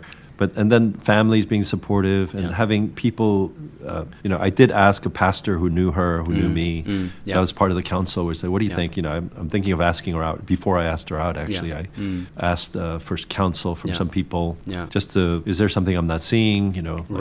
Just to give me, so to get some thumbs up from people. Exactly. Yeah. Right? I think seeing their community does a lot. You have to thumbs see them down doesn't always mean it's a no, but you have to really work through it a lot more. Yeah, which is interesting because from my end, when she visited my church, Covenant Press, and my pastor then at the time, and seminary friends, she got I think good sense of my community, and they were supportive. But from her end of the community, her family was supportive, but her charismatic church and the leaders there, some of them said to her, but he's not spirit filled. He doesn't have the Holy Spirit in him because he doesn't prophesy or speak in tongues. Right. So they were objecting to because he's not of us, of our persuasion, and that weighed on her conscience for some time. Okay. But God moved in interesting ways. Like her boss at work one day, and her boss is just an average evangelical, probably Baptistic, I'm not sure. Saw her looking a little down, like, hey Lynn, what's going on? You look a little, And she basically told him like, I met this guy, he's cool, but he's not spirit filled. And he was like, wait, what do you mean? Is he a Christian? Is he a believer? And she's like, yeah. And he said, well, then he has the Holy Spirit. And she goes, is that how that works? That took a load off her. And the other thing was, because I also wanted to know whether this could work, I sent her a sermon just to see how she would. Your sermon? No. Or a sermon. That would be very bold. That would be so. I wasn't that gutsy. We might not be married if I did that. It was a John Piper sermon. Okay. Yeah. And I still remember like the title. The title was so long. It's like why prophecy. The gift of prophecy is not God's primary means of communicating to us. Okay. I'm like, okay, that's a pretty detailed, specific, to the point title. I sent it to her. And this is when I got back from my trip to visit, and I was in Orlando at the time. And I'm just curious how she would respond to that. Okay. She later told me she listened to it. At first, when she saw the title, super offended, because that is the primary way that they hear from God at church. Yeah. They bring a fresh word every Sunday. That's the preaching. But she listened to the whole thing, and at the end of it, she said, this is something I've been needing and wanting for a long time, where we're not always like trying to be raising our antenna and listening for some still small voice telling us to turn left or right. But God maturing us in our character, renewing our minds, and familiarizing ourselves with His Word to the point where we can discern what is the Lord's good and perfect will. And she's been hungering, yearning for that kind of scriptural equipping for so long. And she's like, I want more of that. And when she responded that way, I was like, I can work with that. We don't have to be 5-point Calvinists just yet, right now. But with that, just her humility, her open submission to the word. I was like, I can work with this. So that's where it really opened the door for me. And she's been going through her own reformation ever since. And at this point, sometimes I feel like she's more reformed than I am. She'll correct me on things, like, don't you trust in the sovereignty of God and stuff like that. I'm like, yes, I do. But that's a great story. And that kind of way of thinking about prophecy and God's word, it's it could seem so powerful, but it's in the end it just leaves you. It fails you. I think, she said it this way. If it's like eating fruits all the time, but nothing else like carbs, protein. Right. She felt like she didn't have a backbone. Okay. But she had a lot of kind of like nice, comfy things surrounding her, but she didn't have like a solid backbone. That's how she described it. If you actually believe that these people are speaking that kind of word to you, then the danger of falling into authoritarianism, where if you go against that word, you're going against God, and that's why she was so weighed down in her conscience. Like, if my leader's telling me, right, then you shouldn't marry him, But anyway, I know. Thankful we're here. The word spiritual abuse is a loaded term, and I definitely would use that term with qualifications and stuff. But sure, those are examples of spiritual abuse. I don't think pastors should be in the business of telling people you shouldn't marry this or that kind of person. Or unless they're like, even if it is in the case of being unequally yoked, I think I would say, like, we can advise against it. We can say this is the scripture's teaching on that, but we can't legislate what they do. But I've had tough conversations like that actually with previous members here, where they would come to me asking if I can do premarital and officiate for a wedding with a non-believer. Oh yeah. I said, I would give you premarital, but I can't in good conscience bless your union. Right. Because not only does God's word teach us otherwise, I don't think this will bless you the way that I think God wants you to be blessed. Those are probably, I think, some of the toughest conversations I've had. Yeah. By the way, I really, from what little I know about what you're doing with premarital counseling and pre-dating too, right? I think pre-engagement. Pre-engagement. What would be pre-dating? Just be like, counseling them to date. Random. I'm interested. It's dating people who are interested in each other. Yeah. I don't know. Yeah. So I think that's a really good thing that I've heard you do, and that to be guiding young people like through that process, and not just leave it up to them to do and make mistakes and stuff like that. And so it's very much your involvement in guiding them through. I see that as a very good thing. So thanks. I've made mistakes myself, so it's partly part of what motivates me to want to counsel them and guide them. And I do tell them the process isn't me giving people at the end of the sessions a thumbs up or down or anything like that. It's just, here are the questions that I think two people should always be considering if they're considering engagement, and the decision is yours. But ask these questions, because you could be busy going to movies and having dinners where you don't have these substantive conversations about future direction, about compatibility in terms of your spiritual lives and whatnot, family vision and things like that. Okay. You should talk about these things and not find out only after engagement these substantial differences you have that might give you pause, but address them proactively. And actually, a member of our church recently asked me to do pre-engagement counseling, because they know your church did it, right? And so they had thought about asking you, but then he said, I'll just have my pastor do it. I've never done it. I've done pre-marriage counseling, and it's like he wanted to actually go through it before they get engaged. Which I would go over many of the similar things. It's just maybe it's better to do at least the introductory parts of this as a pre-engagement. I think it's healthy when it becomes a culture, like in the church, to receive that kind of counsel, right, and normalize it. And so, do members of your church have to get your blessing before they start dating? They don't. They don't. Not at all. Not at all. You have my seal of approval. But I think what newcomers find, or new members find, is, wow, most of the couples here have gone through this. Right. So maybe we should check it out and consider it. Yeah. That's how they kind of get into it at this point. So it becomes part of your culture. Became a culture, yeah. Initially, it was just kind of me announcing it every Sunday or so, just say, hey, if you guys want this, I'm happy to sit with you. And then when those couples got through it, got engaged, and then got premarital, got married, right, it just kind of became, just something that people know about. Okay. I put these counseling literature out for people to pick up, and Pre-Engagement is one of those booklets, and it's one of the ones that go out the fastest. That I'm restocking you would recommend the most. that, right? So I'll probably get. I think I have one. Powlison and John Yanchiko's booklet, and over the years I've just kind of supplemented a little bit, and maybe add a little bit about parental things like relationship with our in-laws, parents, that kind of stuff. But it's a really thorough, helpful booklet that I've used since, I don't know, a long time ago. But I love how we digress into all sorts of wonderful things. This is great. Love the story about you and Gloria.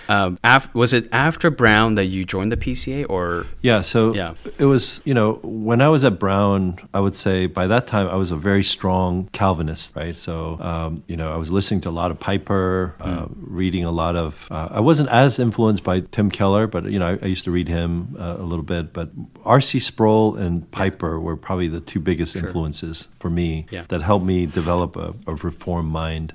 But that issue of baptism was the one that I wasn't quite sure on. I was Presbyterian, but I saw like both sides. So while I was at Brown, I was actually because we didn't have to, because there was no babies, right? It's college ministry, right? So I didn't have to deal with that issue until I got married and had my own child, right? Then the first baptism I ever did was my firstborn.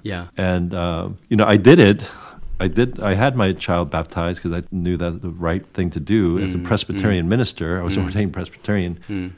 But there was a nagging, what if the Baptists are right? Because I knew enough about their argument, and, I loved John Piper and so forth. That's actually why I said, I need to see John Piper's church. Not just, I've heard him preach through tapes, and, I used to get cassette tapes at that time. I mean, literally, I was there was a ministry before Desiring God became an institution. There were a couple of people in their church that would record and put the stickers on the cassette tapes and mail them out. I was part of it. I would donate, It cost it was like whatever you could afford, right? Basically, they recommended like $3 a tape or whatever. But love it. So I would subscribe and get his sermon tapes, right? And so there was a time, I haven't read a lot of John Piper is less of an influence now today, I would say, than he was back in the 90s. But in the 90s, I mean, I wanted to be like John Piper. That was my model of ministry, Edwardsian theology. And so the heart, passion, right? That there was a passion there. It wasn't just heady, but it was God-centered, Bible-centered.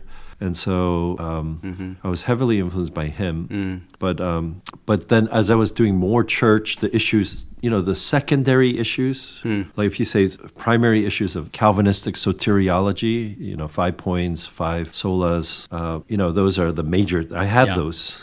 But then the secondary issues like baptism, sacraments, right? These are considered secondary, but when it comes to church life, I would say they become primary in the life of a church to the degree that if you differ on this, you can't do church together, right? So they're primary, so they're not secondary, unimportant. When it comes to functioning as a church, like church government, views on sacraments, these determine how you do church.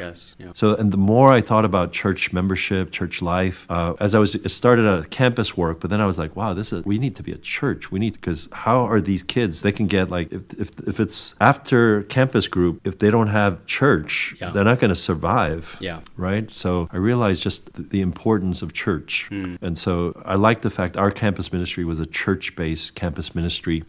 And that's when I started to understand, like, oh, wow, like I've become a strong Calvinist. I have no idea what a church is, which is like, I have no ecclesiology. I had my background as Korean, American, as a pastor's kid, and I saw what the Korean church, but like I was like, man, I don't know where to begin thinking about it. So I started to read up a lot on church, what the church is and so forth, and and I remember having a conversation with Steve Park, the guy from, I don't know if you know Steve Park from Jubilee in Church Philadelphia, he's professor, pastor. Our senior pastor's from there. Pastor Cho. He was your senior pastor was his assistant. Yeah. So, but anyway, so I remember at one pastor's conference we had had a wonderful discussion, and he asked me this question: what is the most pressing issue in the Korean American ministry? And as I was thinking about it, I said the lack of ecclesiology. This is way back in the maybe mid 90s. Wow. Because we're all about ministry, retreats, conferences, trying to the silent exodus, whenever you even study about church, it's like sociology more than any theology of the church. And so and I remember being really affirmed by him. And he goes, I agree with you. So I had great respect. I still have great respect for Steve Park. But wow, so he's actually your senior? I think he's 2 years older than me. He's like Bill Sims' age, right? So Bill Sim is 2 years older than me. Gotcha. Okay. Yeah. So still close, but still slightly more. Yeah, but he's more like my sisters. My oldest sister. I have 2 older sisters, and so he's closer to my. Yeah. It's cool to hear just that there's someone in the PCA that you've been influenced by who's Korean. Because I only hear about people who have been under your care. I would say I would be the first wave of even though I was I'm not technically a second gen because I came when I was 7. But that's second gen. But I consider if your schooling is all in the United States, I would say around 5 to 7. If you're 8, 9, you still have a very strong Korean influence, right? Sure. If you're second gen, born in the United States, but you have Korean parents, first 5 years, it's like living in Korea because there's some kids who take ESL having been born in the United States, yes, but they don't speak English in the home. That was kind of my case, right? I did do a semester of ESL so when I first came. I would say 7 is pretty close to being second gen. Yeah. Even though it could be, I'm technically 1.25, not 1.5. But anyway, so the English ministry before me, the true pioneers, there were 2 waves of the pioneers. First wave is the Korean pastors who can speak fluent English. They were first gen, spoke fluent English, and had a burden for the next generation of pastors, right? There are people like, I know their Korean names, Kim Sang-bok 목사님, David Kim, from Bethel Church in Maryland. Okay. He founded Bethel Church. Mark Kim, who was part of the Alliance Church in Chicago area. And there was another person in California, Reverend Park, somebody, I don't know him too well. But these were senior pastors, very well respected doing great Korean ministries, but who had a heart for the next generation, who actually, I would say, they are the true pioneers of paving the way for the next first wave of leaders were 1.5. Like my oldest sister, would be Steve Park would be like that. I think he's he's more like 1.5. Yeah. So there was a bunch of people like that who they spoke fluent in Korean, and they were educated in the United States. Yeah. So or Canada, but and so I would be part of the first wave of more English speaking, where we didn't speak Korean that well, So that was, I would say, I started doing youth ministry. I started seminary in 1986. So there were things like in 1978, this is a little bit of Korean church history, but like 1978, my father, who founded the first Korean church of New Jersey, he mobilized pastors in New York, Philadelphia, and they started what was Goshin base in Korea, but he made it more broad, called SFC. Student for Christ movement retreat. Yeah. That happened in 1978. That was the first one. Wow. And I was in high school during that time. And so those movements, there used to be like 500 people, wow. like a lot of kids, big retreats. Gang members would come to those and stuff too, right? You had the good, church kids, and then you had the gangsters that would come because it's a social event. So it was crazy. There was a lot of wildness during those things. And so those laid the groundwork for a new generation of leaders to rise up. And then there were other retreats as well, other movements, sure, yeah. But I would say that was one of the earlier ones, Student for Christ, and in 78, it was started as, I'll speak in a little Korean, like Queens 장로교회, Queens 한인교회, the Korean Church of Queens, the Korean Presbyterian Church of Queens were two of the biggest church in New York. The senior pastor, the founding pastors were friends with my dad. And then in Philadelphia, there's a first Korean Presbyterian Church in Philadelphia. He was my dad's friend. So these basically founding pastors, we got to do something for the next generation, and they paved the way for the next generation. And so so then in the beginning it was always like high school ministry, the youth group, and then in the early 80s it was like college group, and then sort of mid 80s, like it was like young adults, so there's like this movement of like what's the cutting edge, and so now it's like now we have like if you think about myself as like I'm actually part of that generation, like if you have a fully matured English ministry, they're like my age, like late 50s, early 60s, because there are a few people who came before 1970, but like you don't have like people who were born in the 50s, right? So it's really more people who were born in 60s, to mid 60s. That's sort of the first wave of the English ministry, and so I consider myself having grown up in this wave, and seeing different models, of where the focus was. And interesting thing is that whatever age the elders' kids was, that's where the church really focused. I mean, it's sort of how it goes, right? So if the leaders have a certain desire to see a youth ministry because their kids are in youth ministry or college ministry and so forth. And so in many ways, like the development of as even the first generation, their kids started to age, they're concerned for those ministries. So it was both. That was the cultural situation, but that was their life situation that made it more. There was more at stake, right? If you're, you can care for stuff, but if you're personally involved in it, your kids are involved in it, you definitely have much more concern for that type of ministry. Like you might have no concern for youth college ministry until like your kids are ready to go to college, right? Or hopefully not at the neglect of others too much, but right. So, but that's been sort of the pattern that I've seen in the Korean church. Sure. So your interaction with Steve Park, was he in the PC at the? Because he's not. He's in KAPC. Right. So you had exposure to different Presbyterian. Yeah. You had options. Yeah. Why PCA? Yeah. So there was a time, even after joining the PCA, there was when I had great respect for Steve Park. He invited me to KAPC when they started their English presbytery. It's called North American Presbytery. They have an East version, the West version now, East Coast, West Coast. Yeah. But they invited me to one when they had it in California, and it was awesome. It was like, great fellowship, like we all like similar backgrounds. Yeah. However, and a similar thing was tried or considered, like during Henry Ko's EM pastor conferences, there was some debates about this, about whether the Korean presbytery should develop an English-speaking presbytery of Koreans. Even though that can be appealing on a social, cultural level, hey, finally a place where we can belong or something like that.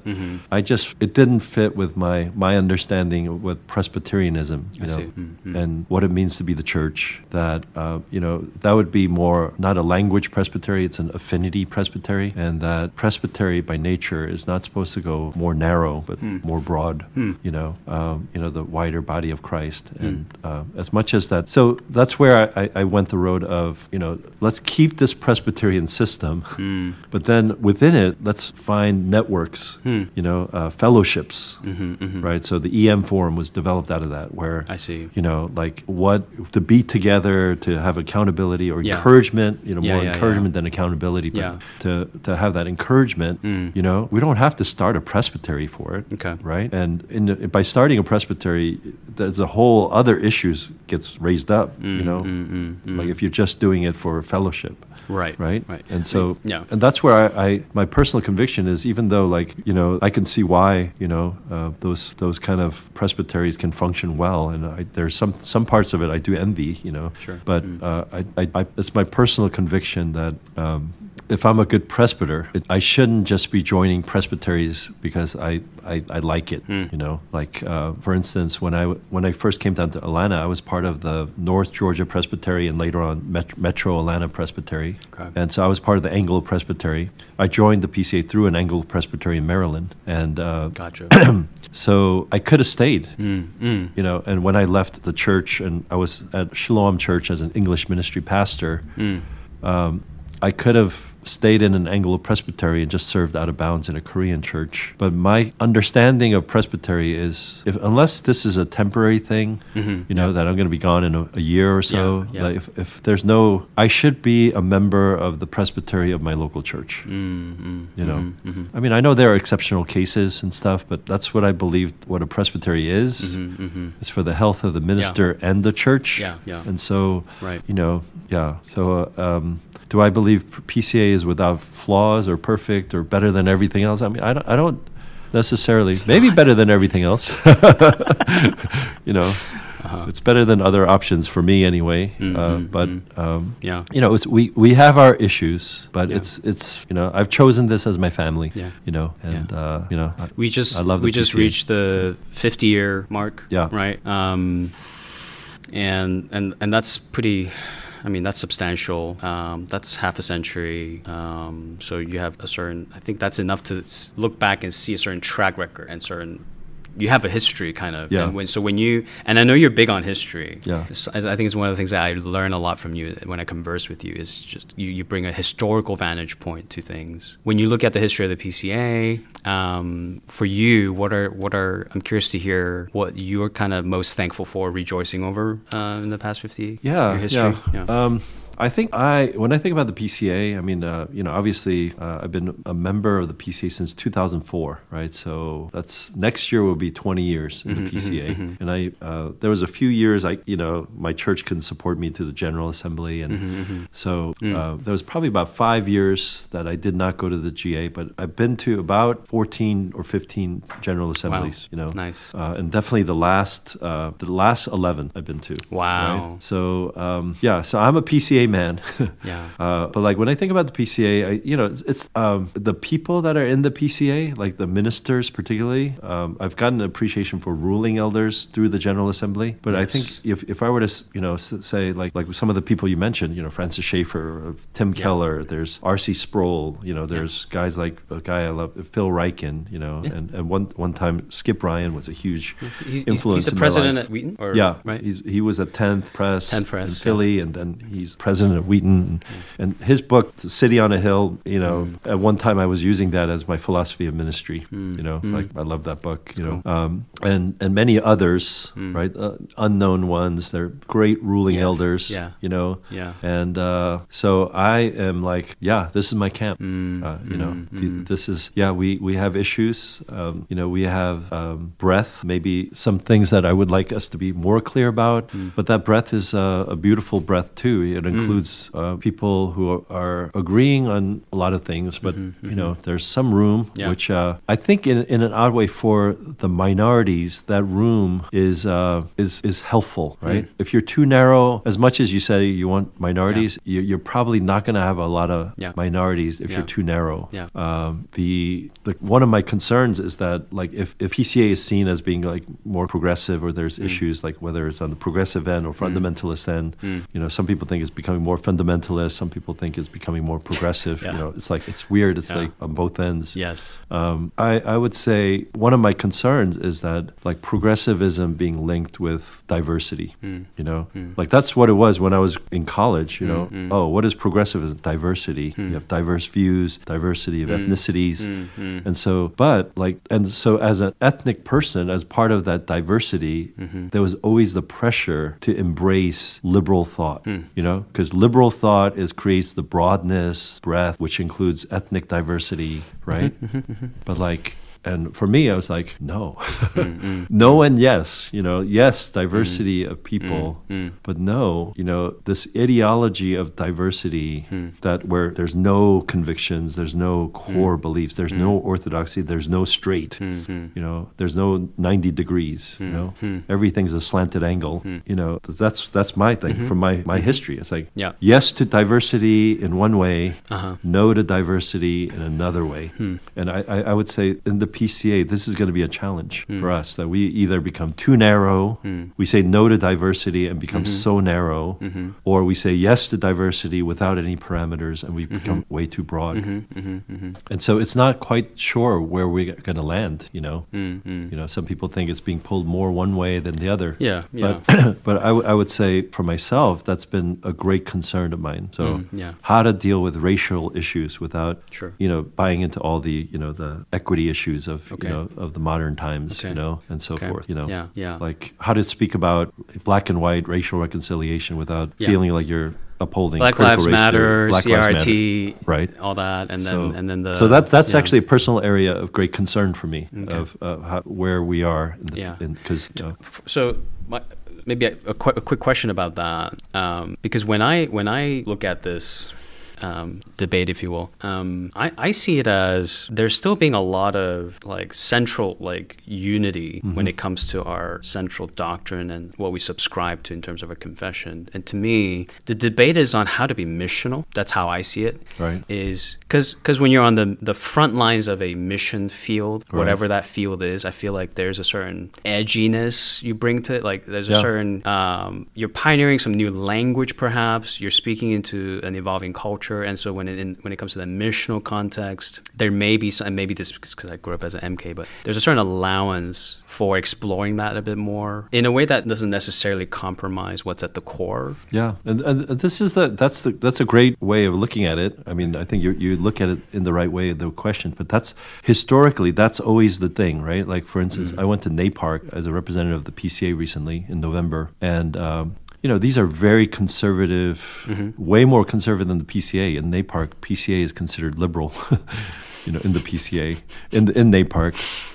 But they're all asking the question about what about our next generation? You know, what about our culture? I mean, not so much as culture, but definitely like what about our children, right? So how do we reach the next generation? How do we instill our values, our theology? You know, so great questions and needed, necessary questions, and like, you know, how do we reach an unreached, you know, people's group and missions, and you know, whether it be missions or in our culture, but they're needed questions, necessary questions, but like it's you know, obviously you don't want to be so careful that you can't reach anybody, right? That's been But then I've seen historically too, like how those good questions. I mean, that's the whole idea of my time at Princeton. It's like liberals ask good questions. You know, they end up formulating terrible answers. You know, what could start off as a good question, I'm okay with the question, but like, okay, let's be careful about our formulations, you know, because you might give up more than you think, you know, in order to, you know, like Bill Hybels, like, we want to reach people, we want to reach the unreached. And then he's like, okay, forget the regular principle, you know, forget, let's find a new way to do church, you know. So we got a whole massive generation. It's like they are sort of de-churched by doing a new way. And even in the Korean American context, if you think about it, try to reach the young people. We need to have a youth worship. So I believe in the Korean American ministry, we've so compartmentalized people that people do not know how to worship with someone different than themselves. We're trained like that way, you know, and it's not just our context. You can say that of other churches as well, but like, why is covenantal worship multi-generational and even having multi-ethnic type of worship? Why is that so hard? You know, it's hard because it's just hard when you have crying babies, practically, things like that. But I think what makes it really hard in our context is that we were all trained in compartmentalized church, you know? And so what started out as a good thing, what should we do about youth group? How do we reach college students? You know, I think it's like we have to ask those questions but be very thorough about how we formulate answers, you know, and models. And so that's all I'm saying. You know, for sure. And I appreciate and we've had conversations before where, you know, because we also land somewhat different places in the spectrum of PCA guys, but I really appreciate just because I don't have the historical knowledge that you have, and I think the sensitivity you have to that, I think is not only like helpful, I think it's necessary to keep our denomination grounded with minds like yours. So I do. So whenever I hear guys like Kevin DeYoung, I feel like I get that from him. You know, you're like the Korean Kevin DeYoung to me. I forgot to mention him. He's someone I resonate with a lot. I'm taking courses right now where he's teaching for my counseling program too, and so he's someone I also respect a ton. And I think he brings a certain anchoring to the denomination that I appreciate. I'm also at the same time looking at the need for so he would bring maybe the needed reform, maybe more so that's needed on the left of the PCA, right? What I appreciated about Tim Keller a lot was I think he also brought a certain amount of reform that's needed on the right, because reformation is needed on all sides in every church. And I agree with you. I agree with you, and that's why even for myself, it's a little different. But going back to the Baptist debate, I tell my Reformed Baptist friends, I mean, I don't tell them they're wrong as much as, hey, we need each other. You keep me from having a presumptuous faith, presuming upon my infant baptism, and emphasizing the necessity of faith, personal faith, which is biblical. But you need me too, because talking to Presbyterians, will keep you from becoming overly individualistic or too decisional, and that you will miss the, you might not agree where it ends up, but this idea of God's covenant care, His grace beyond, and the importance of the role of the family and the church in the life of faith, and there's a lot of things that in that balance, and so like even people I might disagree with. I mean, my thing is not to, hey, let's get them out of the PCA or something like that. It's more like, I just want to know like how they're thinking, and like some of the pushback we need, because we might be stuck in traditionalism or old way of doing things, or too southern or something, and we need people to push the boundaries somewhat, without kind of selling the farm, right? Right. So I read Randy Pope's interview on By Faith for the 50th year thing. That's on my to-read list. Really enjoyed it, because I think with Randy Pope, what I appreciate about him is he's so single-minded about evangelism and discipleship. And he was just very simple, straightforward, saying we still gotta be ultimately about seeking and saving the lost. With the gospel that calls people to statements like, I acknowledge that I am a sinner in need of God's sovereign mercy. That's my only hope, or that I must receive and rest upon Christ alone for my salvation. To make those vows is our ultimate goal. That's our mission, and I'm really okay with how our ministers get them there, as long as that's where they arrive. These people are coming to repentance in the gospel and saying, saved from God's sovereign mercy, I'm without hope. My sins are deserving of God's displeasure. I mean, these are things that only I think a truly repentant heart can honestly say, and I'm okay with. I'm generally okay with how they get them there, as long as they get them there. I think that there are, people ask different kinds of issues, right? Like, for instance, I would like to hear a little bit more, because my exposure, because of my background, I'm coming from more liberal side and then embracing more conservative. So people might think, from my background, like, oh, you must be a liberal, which would be completely false. But then people might see some of my current stances on things, saying, oh, you're like this fundamentalist conservative or something. And they might be partly right, but that would not, I think hopefully some of the background I shared, that would not be right either. Like, I would not want to be linked with sort of the fundamentalist side of the PCA or something. More there's some hints of maybe even nationalistic kind of sentiments on the very far right, that I think majority of the PCA distance themselves from, even if they are TR or whatever that might be. Right. And there's a mixture. I mean, you have. So that's where some of my progressive friends, so-called progressive, would want more clarity on. Whereas I have my more conservative friends who want more clarity on issues on sexuality and whatnot. Right. I have my more. The way I look at it is, that group, you can say with what's happening in our culture and politics with Trumpism or something, like it's kind of coming to more, more. But I don't think it's coming to more in the PCA. I mean, I might be wrong. I would like to hear like people who are concerned about, let's say I've heard things like, I've heard people say there's a growing progressivism. I personally do see that, that there is elements of that. When some people say there's a growing fundamentalism, I kind of know what they mean, but I don't specifically know what they mean. Like I haven't heard that outright, and maybe I need to, get more examples of it. But sure. Or is there anything different where PCA? Maybe you can say PCA was always like that, right? But is that a change in the PCA, or is that something that has always been part of the PCA being a Southern denomination, and the Southern sensibilities and stuff like that, right? So, so for me, like I knew what PCA was coming into it. It's a Southern denomination, right? It was born out of the South, and it still retains a lot of that. Even though we're national, we're still very heavily Southern culture influence, which I don't disdain it. I think one of my journeys to the South was, I think when I first was considering coming to the South, I told you I was a Northeast guy. I didn't like California, and when I first considered coming to Atlanta, I thought, no, this is not a good fit. I'm a Yankee. I'm a Northeast guy. I have like New England sensibilities, and so I did not think I would fit in the South. But then I started to think a little more, and wow, you know what? I'm prejudiced.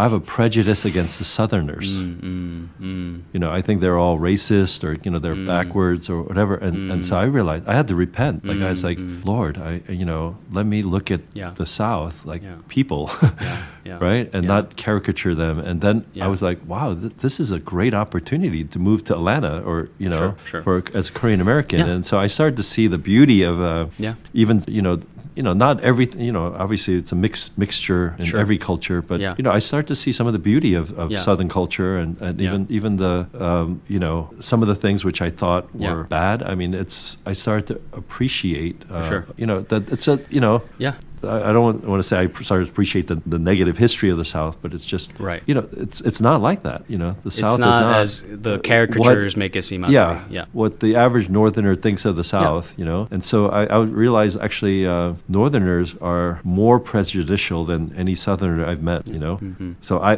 personally, my own experience of racism, I got more racism in inner city Jersey City and New England than I did in the South. I see some parallel in how the Korean presbytery is viewed. Because I'm also someone coming into this Korean church, immigrant church context with some prejudice about the Korean church and about first generation pastors. And I would say, having joined this presbytery, I think 10 years ago as an undercare and licensed and ordained and serving here, I love our presbytery. I think they're great men here, great brothers I admire, respect, love to be in fellowship with, who are not just in the EM side, but also in the KM side too. And of course, and I'm sure you would agree, at the same time, we see the need for reform. Absolutely. Right? Right. The need for reform that sometimes comes with the Korean culture. Sometimes there are aspects of our Korean culture that requires more gospel application and reformation, whether it's the ecclesiology, understanding of the role of the pastor, senior pastor, and the relationship to the ruling elders, membership, whatever it may be. And we, just as we have to be the folks who are kind of most vocal about that, both what's praiseworthy, also what needs reform. I think we as folks in the South who may understand that Southern cultural sentiment best in the PCA, I think we also have a certain responsibility to not only highlight what's great, what's beautiful, but also what needs to change, what needs to reform, right? I agree with that. So I don't want to overstate that, I love the South and everything. I still, after 18 and a half years. The barbecue's great. I still, would not consider myself a Southerner. I've come to, it's been great for my family. I do love living here, but me too. In my thinking, I am not a Southerner. But what I'm saying is not that I don't see any areas to reform or change or things like that, but it's there should be a lot more mutuality, right? Yes. Okay, hey, we all have to change. Yes, I see this in you. You have a speck, I have a speck, or log. Yes. So definitely not to come patronistically, because I think a lot of Northerners, we definitely are the ones with the log in our eye sometimes, trying to take a speck out. There was a time where there was huge logs and with racism, in the South.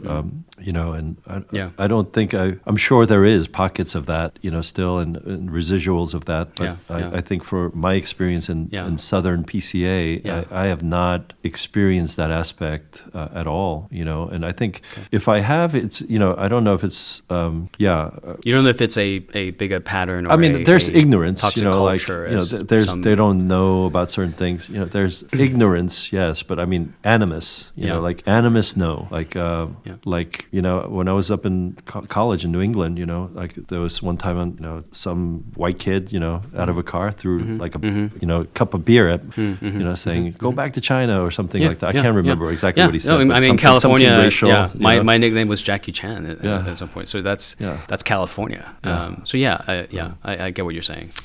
It's kind of I think maybe sometimes the South and the culture here gets a bad name, but we know of lots of wonderful people here, and I'm sure you're at the PCA headquarter here, and I'm sure you also see the leadership more behind the scenes and what they're really like, and they represent us, and so I'm sure you also get more of a first-hand experience with that. It's just again, I mean, no one's perfect and stuff, but just the leaders that I've met in every agencies, and we're not all of the same mindset, but like there's a congeniality and friendliness and openness that makes me very optimistic, and I know that there are things that there's a lot of concerns about the future of the PCA right now, whether we're going to survive or things like that. But I think I have concerns too, but I have a lot of hope, that we're going to navigate through this in a good way. Yeah, so it's great. It's great. We have to get the word out there about the EM Forum. Oh yeah. So the next EM Forum's coming up in February. Yeah, and maybe you can give me a clip of this discussion. Yeah. So the EM Forum, it's been going on since 2012. It started out as sort of a piggyback of the CKC.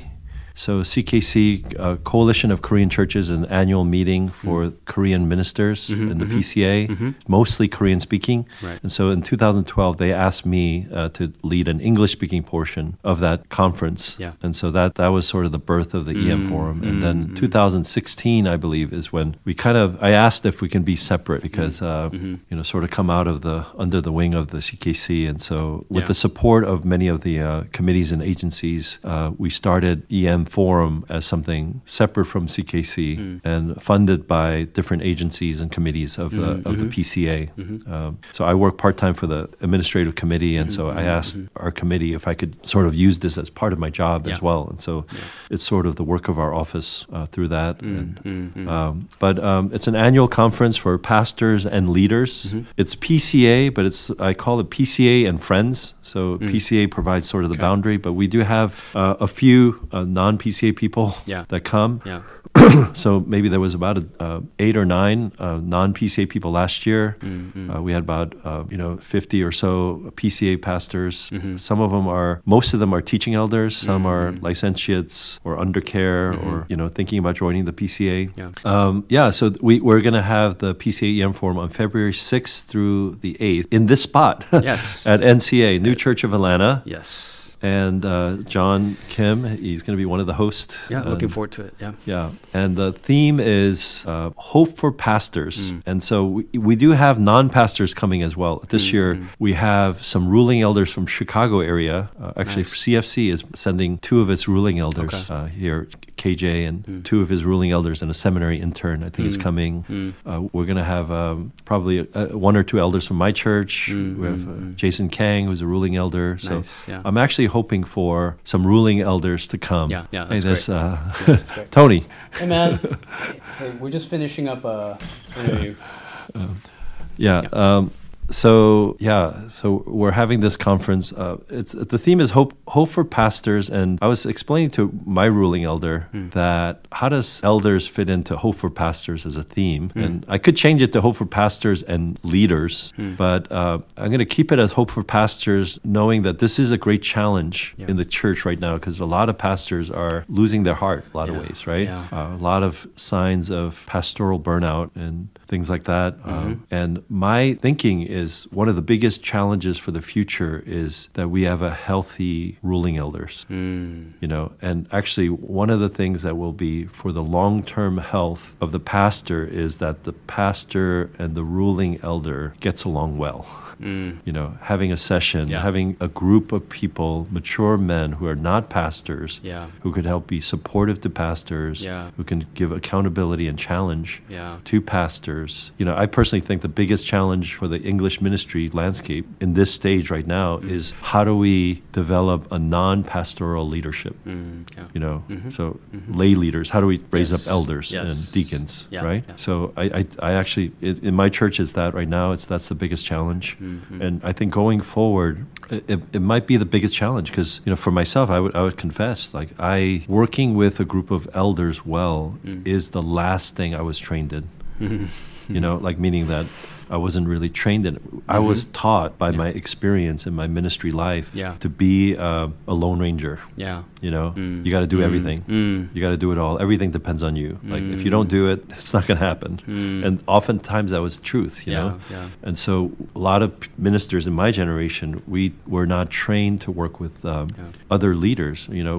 Basically all of the people we ministered to, they were the ones who looked up to us. We were older than them. And so, paternalism and paternalistic methods of ministry is actually what we learned, and we're sort of having to unlearn by working with peers and working with other elders and kind of sharing power, so to speak. And, and I'm all willing to do it, but I can tell you firsthand that it's not easy to do having that experience, I don't resist it. I'm willing, I want it, but it's just something that it requires some that's fleshing out, definitely.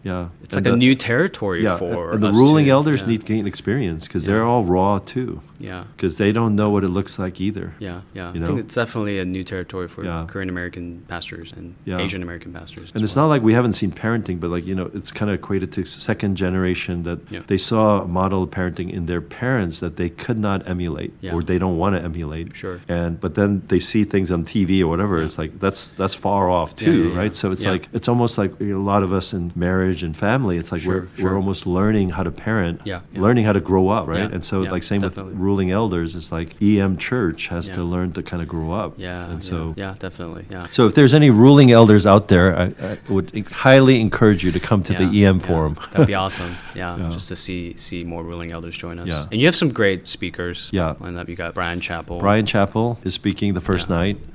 Carl Ellis. Yeah, if you don't know who he is, he's the godfather of for African Americans in the PCA. The godfathers coming together. And he called me the godfather for Korean Americans, but I'll be one of the speakers. It's official. You're the one who called me. It's official now. That's great. So we'll have a lot of historical perspectives, from this conference. But hopefully, Carl Ellis has a Korean American son-in-law, and he asked me what he should share. He's a pastor as well. So I asked him, share something that would be an encouragement to your son-in-law. And because we're very much like him. For sure. I'm looking forward to it. I think it'd be great. Thanks for sharing about that. Oh, can I just if you want to know where to go on the website, it's pca-em.org. So I don't know if you're able to put that in a I could probably include like a link for people to awesome. And thanks for chatting with me. Thank you. It's been a pleasure. It's been a pleasure. It's been fun. And time flew by. I don't even know what time it is, but it's very enjoyable. No, I enjoyed it. Thanks so much for joining me. All right.